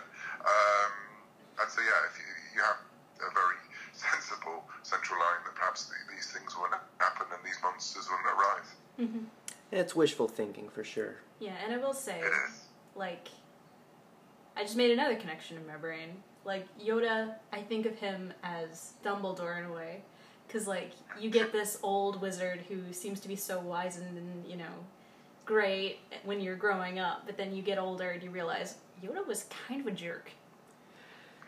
Yoda made some errors of judgment, I think, that he then very much regretted and tried to put right. Yeah. Again, what I love about Yoda is that he's not always right. Yeah. And I think he's one of the most well-rounded characters in Star Wars. You know, he has wisdom, and it's wisdom that's come from making mistakes. And I think there is nothing sadder than in moments of the Clone Wars and the prequels when Yoda realizes what he's done, and what the responsibility is now, you know, on those very small shoulders. And there's a reason that Jedi seem to have a habit of going off and becoming hermits. Yeah. Because of the choices they've made. I mean, we've now seen this in 3 different iterations, and it's a hermitage that comes from the responsibility and regret, and so yeah, I think some people get quite angry if you suggest that Yoda did things wrong, but if he didn't do anything wrong, we wouldn't have Star Wars. Exactly. Because he would have been going, no, we can't do this. And yeah, he the tragedy about Yoda is he knows throughout the Clone Wars of where they're heading. And for a man who is so obsessed about not knowing the future, he knows where the future is going to end up. But yeah, so I think it's the lesson that he then can teach the next generation and the generation after that. So yeah, I think the flaw in Yoda's character, I think, is actually quite beautiful, and I think it's something that we should be focused on without making him a villain. Yeah, Right. Yeah, definitely. He put his trust in the wrong things, and then he tried to put that right. And I think that's the important thing. Again, he has his own fall, but he very much got up. Very true, yeah. And we had a similar conversation about Ben Kenobi as well, in terms of, you know, the journey that he went on to become the wise wizard he is when we first meet him in A New Hope. And even still, he has some of his moments where he's not seeing the full picture. And I think there's such a beauty in imperfect heroes, because there's no such thing as a perfect hero. Yeah. And they're dull. The perfect heroes are very boring. You know, you've got to have heroes that are tempted by the world around them as well. I think and then you can see them standing true. You know, I think that's the other type of perfect hero. And people talk about, we've seen it in Marvel recently, in the Marvel Cinematic Universe with Captain America, who most people had written off as a completely pointless character, you know, in the modern age. But it's been very strong seeing a character who's incredibly confident in his views, very confident in his morals, unbending, and been thrown into a world that's completely alien to him, and making mistakes and then coming through at the end worthy. So it's you know, I think these characters are really important, as much as, you know, you need to have all kinds of heroes in your stories, but the perfect hero, the hero that never gets questioned, is a very dull hero, and it's very difficult to identify with them. Very true. Very true. Yeah. Well, thank you so much for your time, for the wonderful conversation, and definitely the great work that you do that allows us to have this conversation. If there was just one last thing we had to ask, though, what is Project Luminous? Tell us everything you know. Please. I don't know, you're breaking up. There must be there's a Skype problem. $20 in unmarked bills. Sorry, Come on. you've gone. They've gone. No. Oh, you're back. Oh, did you? I told you everything then, but you obviously couldn't hear me. It was because of the Yes, of problem. course. I'd love to tell you what Project Luminous is, but then I would be killed. And we want a happy ending in this unfortunately, you have to wait a little bit longer. How dare you put your personal safety as into this conversation, sir? No. I only feel, I feel for the other members of the my other co-conspirators as well, because if I was taken down by the story group, they'd have to do more work, and I'm only doing it for them. That's very selfless, very very Jedi of you, sir. I am very selfless. Yes, it is the most Jedi thing I've ever done. Well, it's only that tease and the enigma that it is that keeps us excited and interested, and we can't wait for next year when we are able to learn more. But in the meantime, until we can learn more about Project Luminous, what are some of the other great things you can let us know and our listeners know that they can find your name on coming up soon? Star Wars Adventures, anything like that? Well, Star Wars Adventures, an issue came out when we're recording this today, which was an issue with Han and Luke, issue 21. We've got the Return to Vader's Castle coming out in October, just in time for Halloween. And then it was announced on May the 4th, the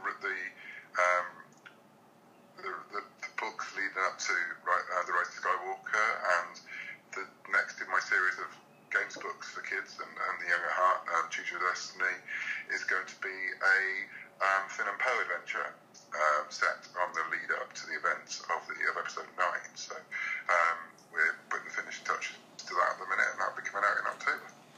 Awesome. Yeah, we're excited. We were excited to see both Star Wars Adventures and Choose Your Own Adventure being included with the journey to the Rise of Skywalker, and so we're definitely looking forward to that, and obviously Episode 9. It's an amazing year for Star Wars, that's for sure. Yeah. There's quite a lot going on, isn't there? Yes. For sure. Well, again, thank you so much, Kevin, for joining us. I know our listeners will enjoy this pleasant conversation, and who knows, maybe we'll be able to do this again sometime. Brilliant. Okay. I'm sure we will be able to. Awesome, thanks. I might even be able to tell you about Project Luminous one day. See, yes, please. So when your personal safety is no longer involved in the conversation, we will definitely revisit that. Okay. It's a cool. deal. We should do that. Yes. All right, guys. So, again, hopefully you enjoyed our time with Kevin. We certainly did, and we look forward to hopefully having the chance again in the future of capturing him, locking him in a box, and making him talk about Project Luminous. Mm-hmm. So, if you want to support us in our endeavor, you can give to our Patreon. That way we have bail money whenever that fiasco happens. But jail can't stop us from podcasting, yo. Gang life. Podcast life. We hard, we criminal. Where are we going to sneak in the microphone? We had put out there for you guys for questions, but we kind of tailored it Dooku specific, so we thought, hey, why don't we ask Kevin? Mm-hmm. Did you want to add anything? So Ryan asked, do you think if Qui-Gon lived that Dooku wouldn't have turned to the dark side? Did you have anything you wanted to say, or anywhere on the fence you lie with that? Well, it didn't really work that much for Anakin, like when he heard Qui-Gon's voice, but I think he was kind of shutting Qui-Gon out at that point. Yeah, but it is a good point that we can't put Dooku's life choices on the shoulders of Qui-Gon. I mean, mm-hmm. like I said, though, in the interview, the leaving the Jedi Order in the fall are two different things for me. Mm-hmm. I think he had valid reason to leave the Jedi Order, and I think he actually would have been a great leader outside of that. But I think that he had a lot of things that made him easy to manipulate to more fully accept the dark side. There's so much imagery of the dark side in, the novel. The audio novel. Yeah. And there's so much great, conflict with Dooku. Right. Well, and it makes you wonder, when did he get introduced to the dark? And if you've listened to it, or if you're going to listen to it, you'll kind of see mm-hmm. Unless we're weird, but you'll kind of see what we mean in that, where there's no definitive fall. Mm-hmm. The only thing that really happens is we see him There's a very literal fall. Yeah.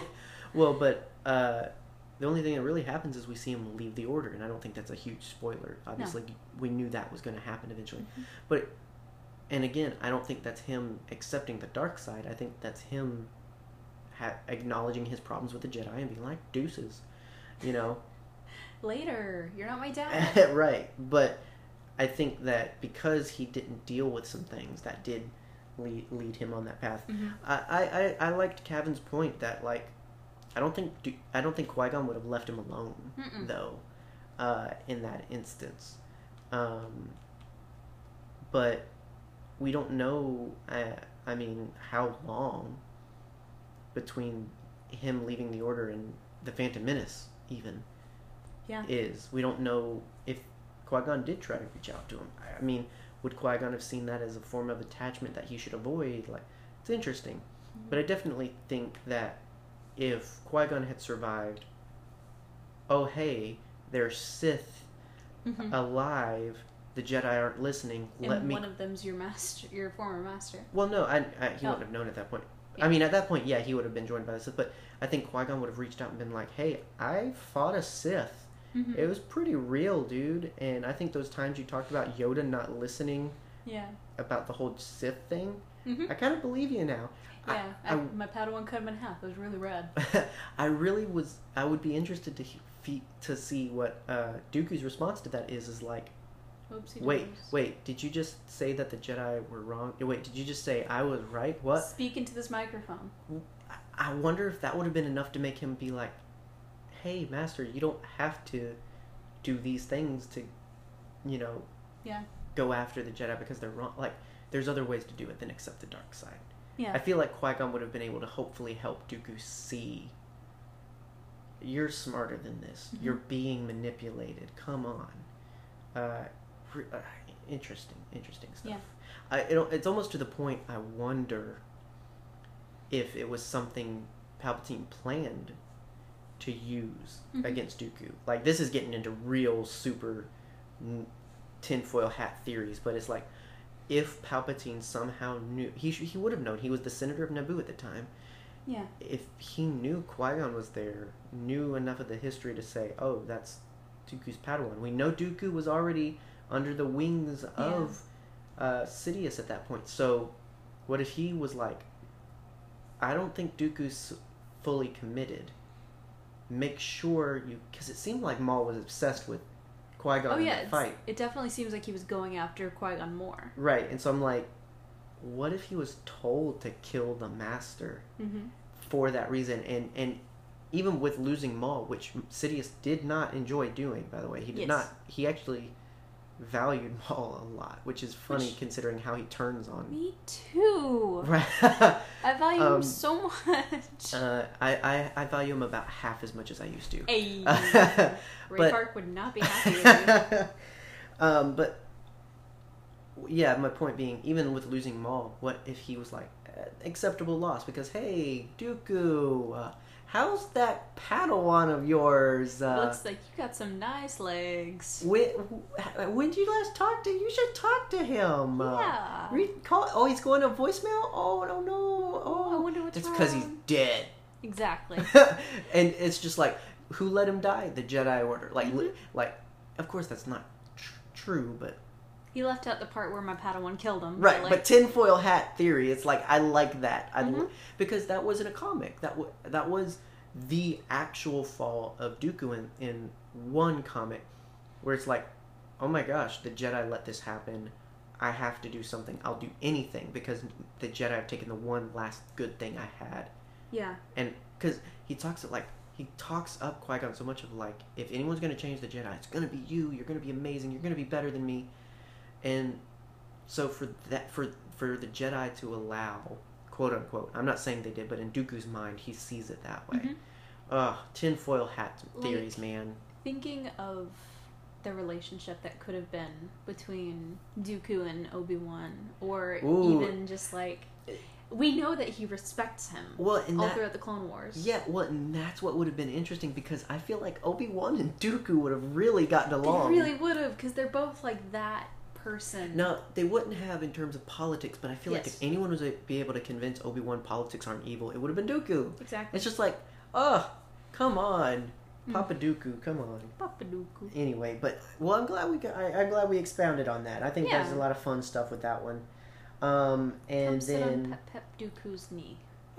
Star Wars Sessions podcast, great question. I was glad someone else validated and hearing from Kevin, like, okay, I didn't want to say anything about the Harry Potter stuff because I was like, is he going to be offended? Is he like, I wasn't sure how he was going to take it. So when other people have been saying that and he took it really well, I was like, okay, good, because I thought it was awesome. Yeah, and it was really nice. And I will say, I didn't want to say it in the interview because I didn't know, where that would fit in. But I definitely got some. I don't know if I'm like the only person in the room, in the metaphorical Well, no, I'm room, here with you. Shush. Who listened to the old radio plays of Hitchhiker's Guide to the Galaxy? Yes, you are the only person because I had no idea those were the thing. It was in the 70s, like before there was a film. It's that old? It's that old. Wow. But yeah, it was. It's my favorite book series, and I absolutely love Hitchhiker's Guide to the Galaxy. I think Rail is a little bit of a Zaphod Beeblebrox. Whoever's read or listened to those dramas, you'll get that. But literally no one. No one. But like it's, I don't think there's anything wrong with making connections to things that you enjoy. No, well, I mean, because at the end of the day, the connection, like my biggest connection, like I mentioned there, was just the idea of there's an evil presence that was, and we're choosing to only acknowledge that it was, but not that it is. Therefore, we're not preparing for what could be. Mm-hmm. That was the weirdest way to say that. I don't know why my brain translated words that way, but You got Yoda brain? I don't know. Funny joke. Gosh. But yes, but that was my biggest thing because I just think back to the points in the books and the movie where it's like, hey, shouldn't we be preparing these kids? And it's like, why? There's nothing out there. There's no one out there. It's not coming back and all this. It's the same arrogant ignorance of, no. I mean, you guys literally fought against this evil. It wasn't that long ago. You know that people are capable of this thing, whether it currently exists or not. The dark side is there, so therefore the call of being a Sith is always there. Mm-hmm. Like, are you? Come on. So that was my biggest thing. But I loved the connection because I loved that point. I loved that dilemma in the Harry Potter stories. Yeah. Because that's such a real conversation of if an issue's passed, do we still have to deal with it? And in a lot of ways, yes. But there's such a beautiful contrast of you can also over prepare. Yeah. Yeah. That's There's a difference between 401k and a bomb shelter. Exactly. Okay, one is an over prepared instance, but anyway. Yeah, and getting that little look into kind of what made Cyvidius Ooh, over-prepared. gosh, I want more Cyphidius stuff. That was incredible. I want felt more. so bad for him throughout this stuff, but Poor we won't baby. talk about it because. We'll talk about it, but like not here.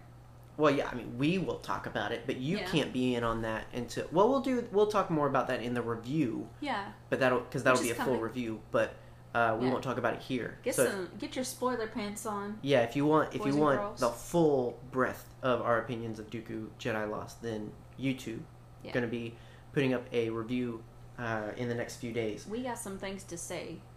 Yes. We also have some Q's to A. We have one. Well, we have one Q Yeah. from Jesse. Yeah. Jesse at Game Infinite asked, "How will Luke return, if at all?" Yes, this is a good one. You sounded like a snake.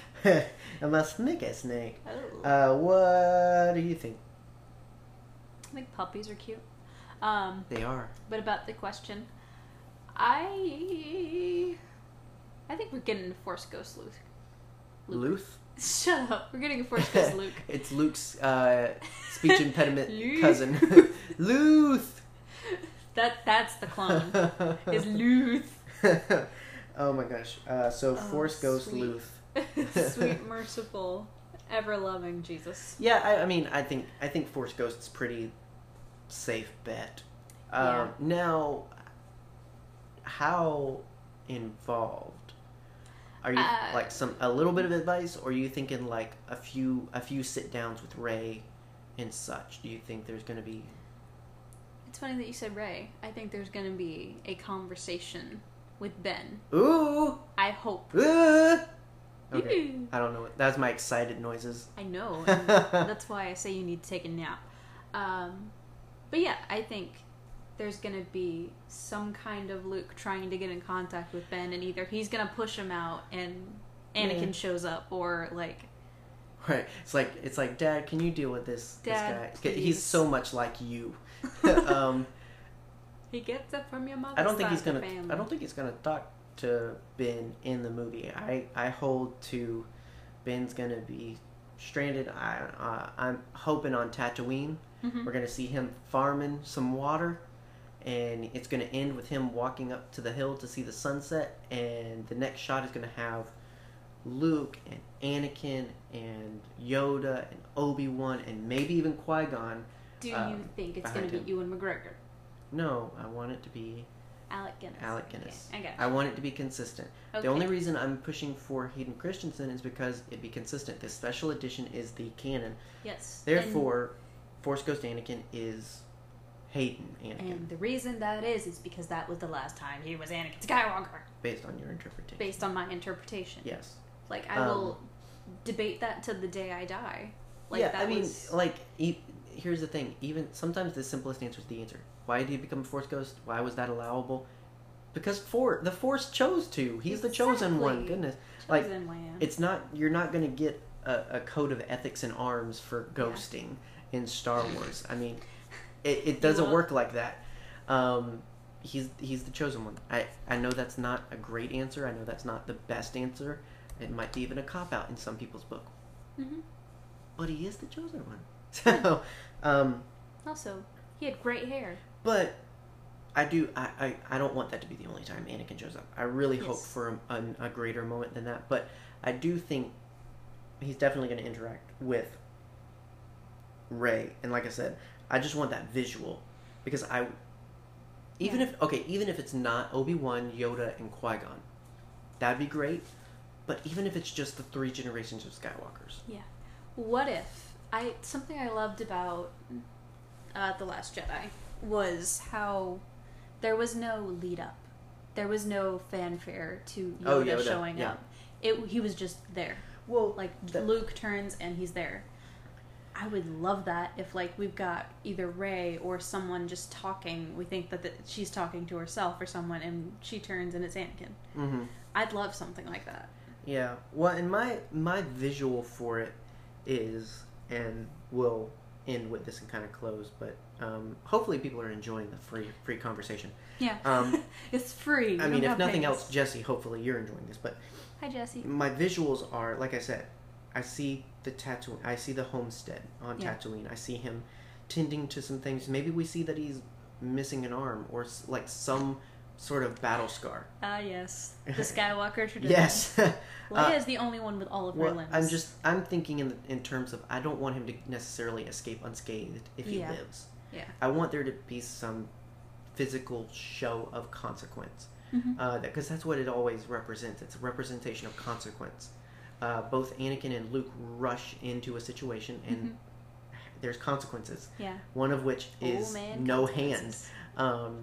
Anyway, so, you see Ben tending to some things, and then, sun's going down. He walks up to the hill to see the sunset, and we're behind him, and we see him looking, to the sunset, and then the camera shifts to, we're in front of him now, and there's Anakin on one side, there's Luke on the other, and then we hear Rey call Ben's name, and we cut back to behind him, and they're not there. She doesn't see them. Yeah. It's just that representation for us of the Skywalker name, legacy is with him, and peace and all that good stuff. Like, that's what I see in my head all the time. Yeah. It's not gonna happen. You're gonna cry. It's not gonna happen.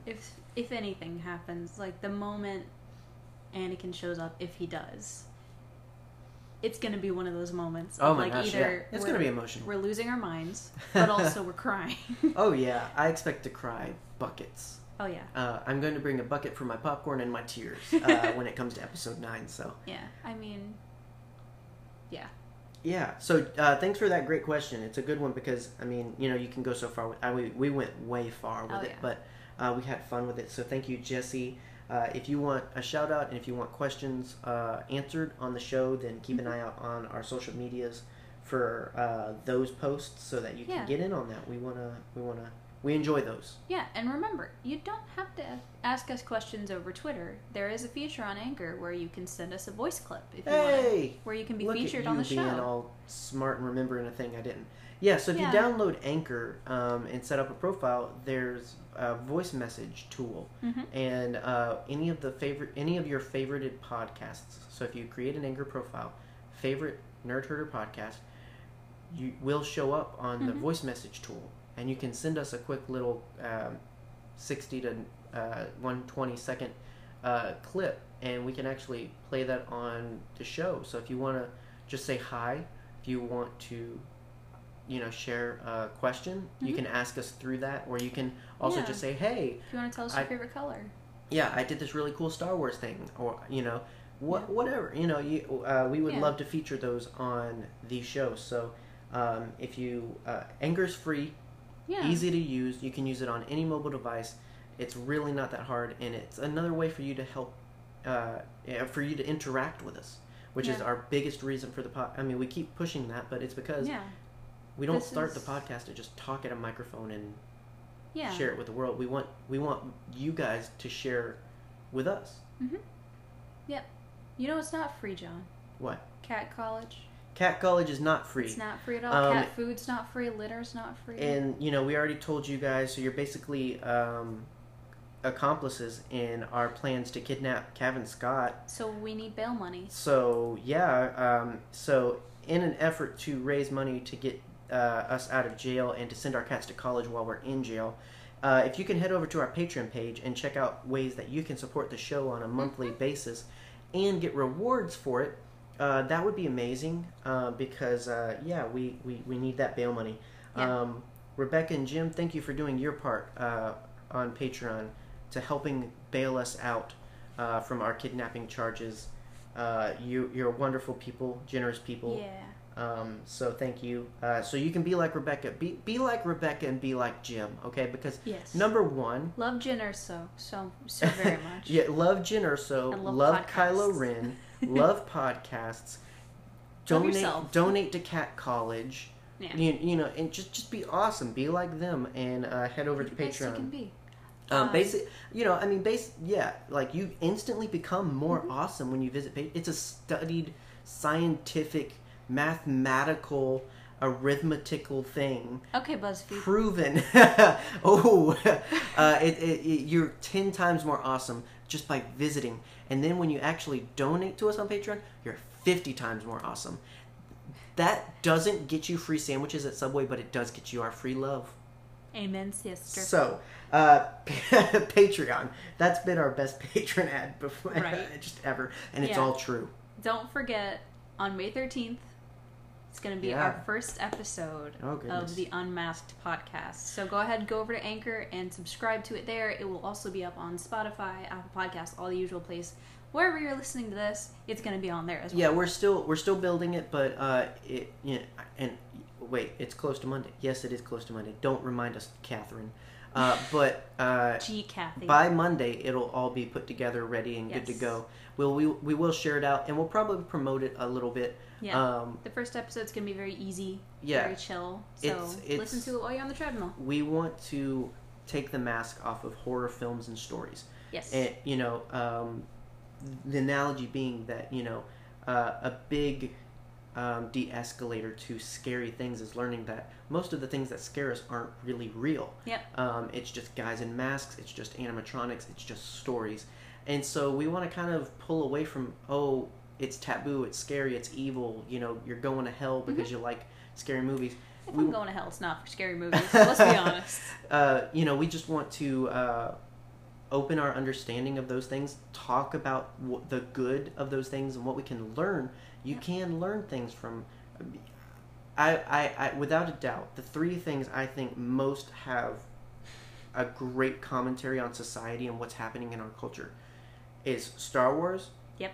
Comedy. Yep. And horror. And South Park. Which is all three.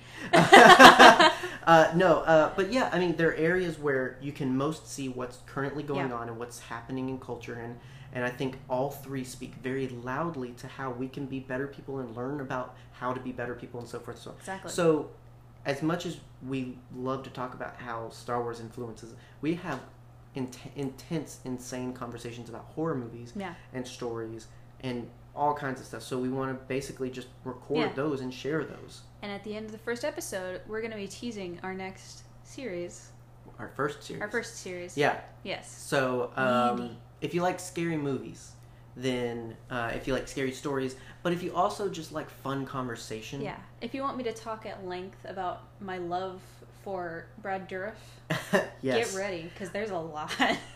So we'll be telling you more about that, but keep an eye out. The Unmasked podcast. It's going to be by yours truly very soon. So we'll be sharing it on Twitter soon. Speaking of other things that we're going to be sharing out there, as far as Nerd Herder, which is what you're here for. Comic reviews. We're going to have some just kind of fun hangout videos. Yeah. We're also going to have our Dooku Jedi Lost review and a lot more this week. Subscribe. If you checked out our Nerd Herder newsletter last week, then you would know that some of that stuff was supposed to happen this week. And if you haven't kept up, last weekend I was sick. This week we are. He was a sick boy. Yeah, this week we are out of town with work, and that's been busier than we expected it to be. So some things have had to shift. We're constantly trying to work on consistency and trying to be better at that. Mm-hmm. We always hate canceling or moving something around, but sometimes it can't be avoided. But thank you for being patient. But yes, things are getting moved around. So some of the things you might have expected this week are happening next week. But don't worry, it is happening. And obviously, this Friday we are doing Clone Wars, but we're actually doing 2 because, again, I was sick last weekend, so I didn't get a chance to record with Herd Mom for that. And next week, we are doing something special to celebrate mothers. We're talking about Mothers of the Galaxy. Yes. And so it's a part of, I think it's like the 5th part. Yeah. Something like that. It's either the 4th or 5th part in our Women of the Galaxy series. And we're probably going to do more. Yeah, we always say that. So we've talked about heroes, we've talked about villains, we've talked about rogues, and I think there was one other, but nonetheless, we are now talking about mothers and celebrating mothers of the galaxy and our moms and all that good stuff. It's going to be special because Sunday's Mother's Day, so go tell your mom you love her. Or a female figure in your life. Yeah, or me.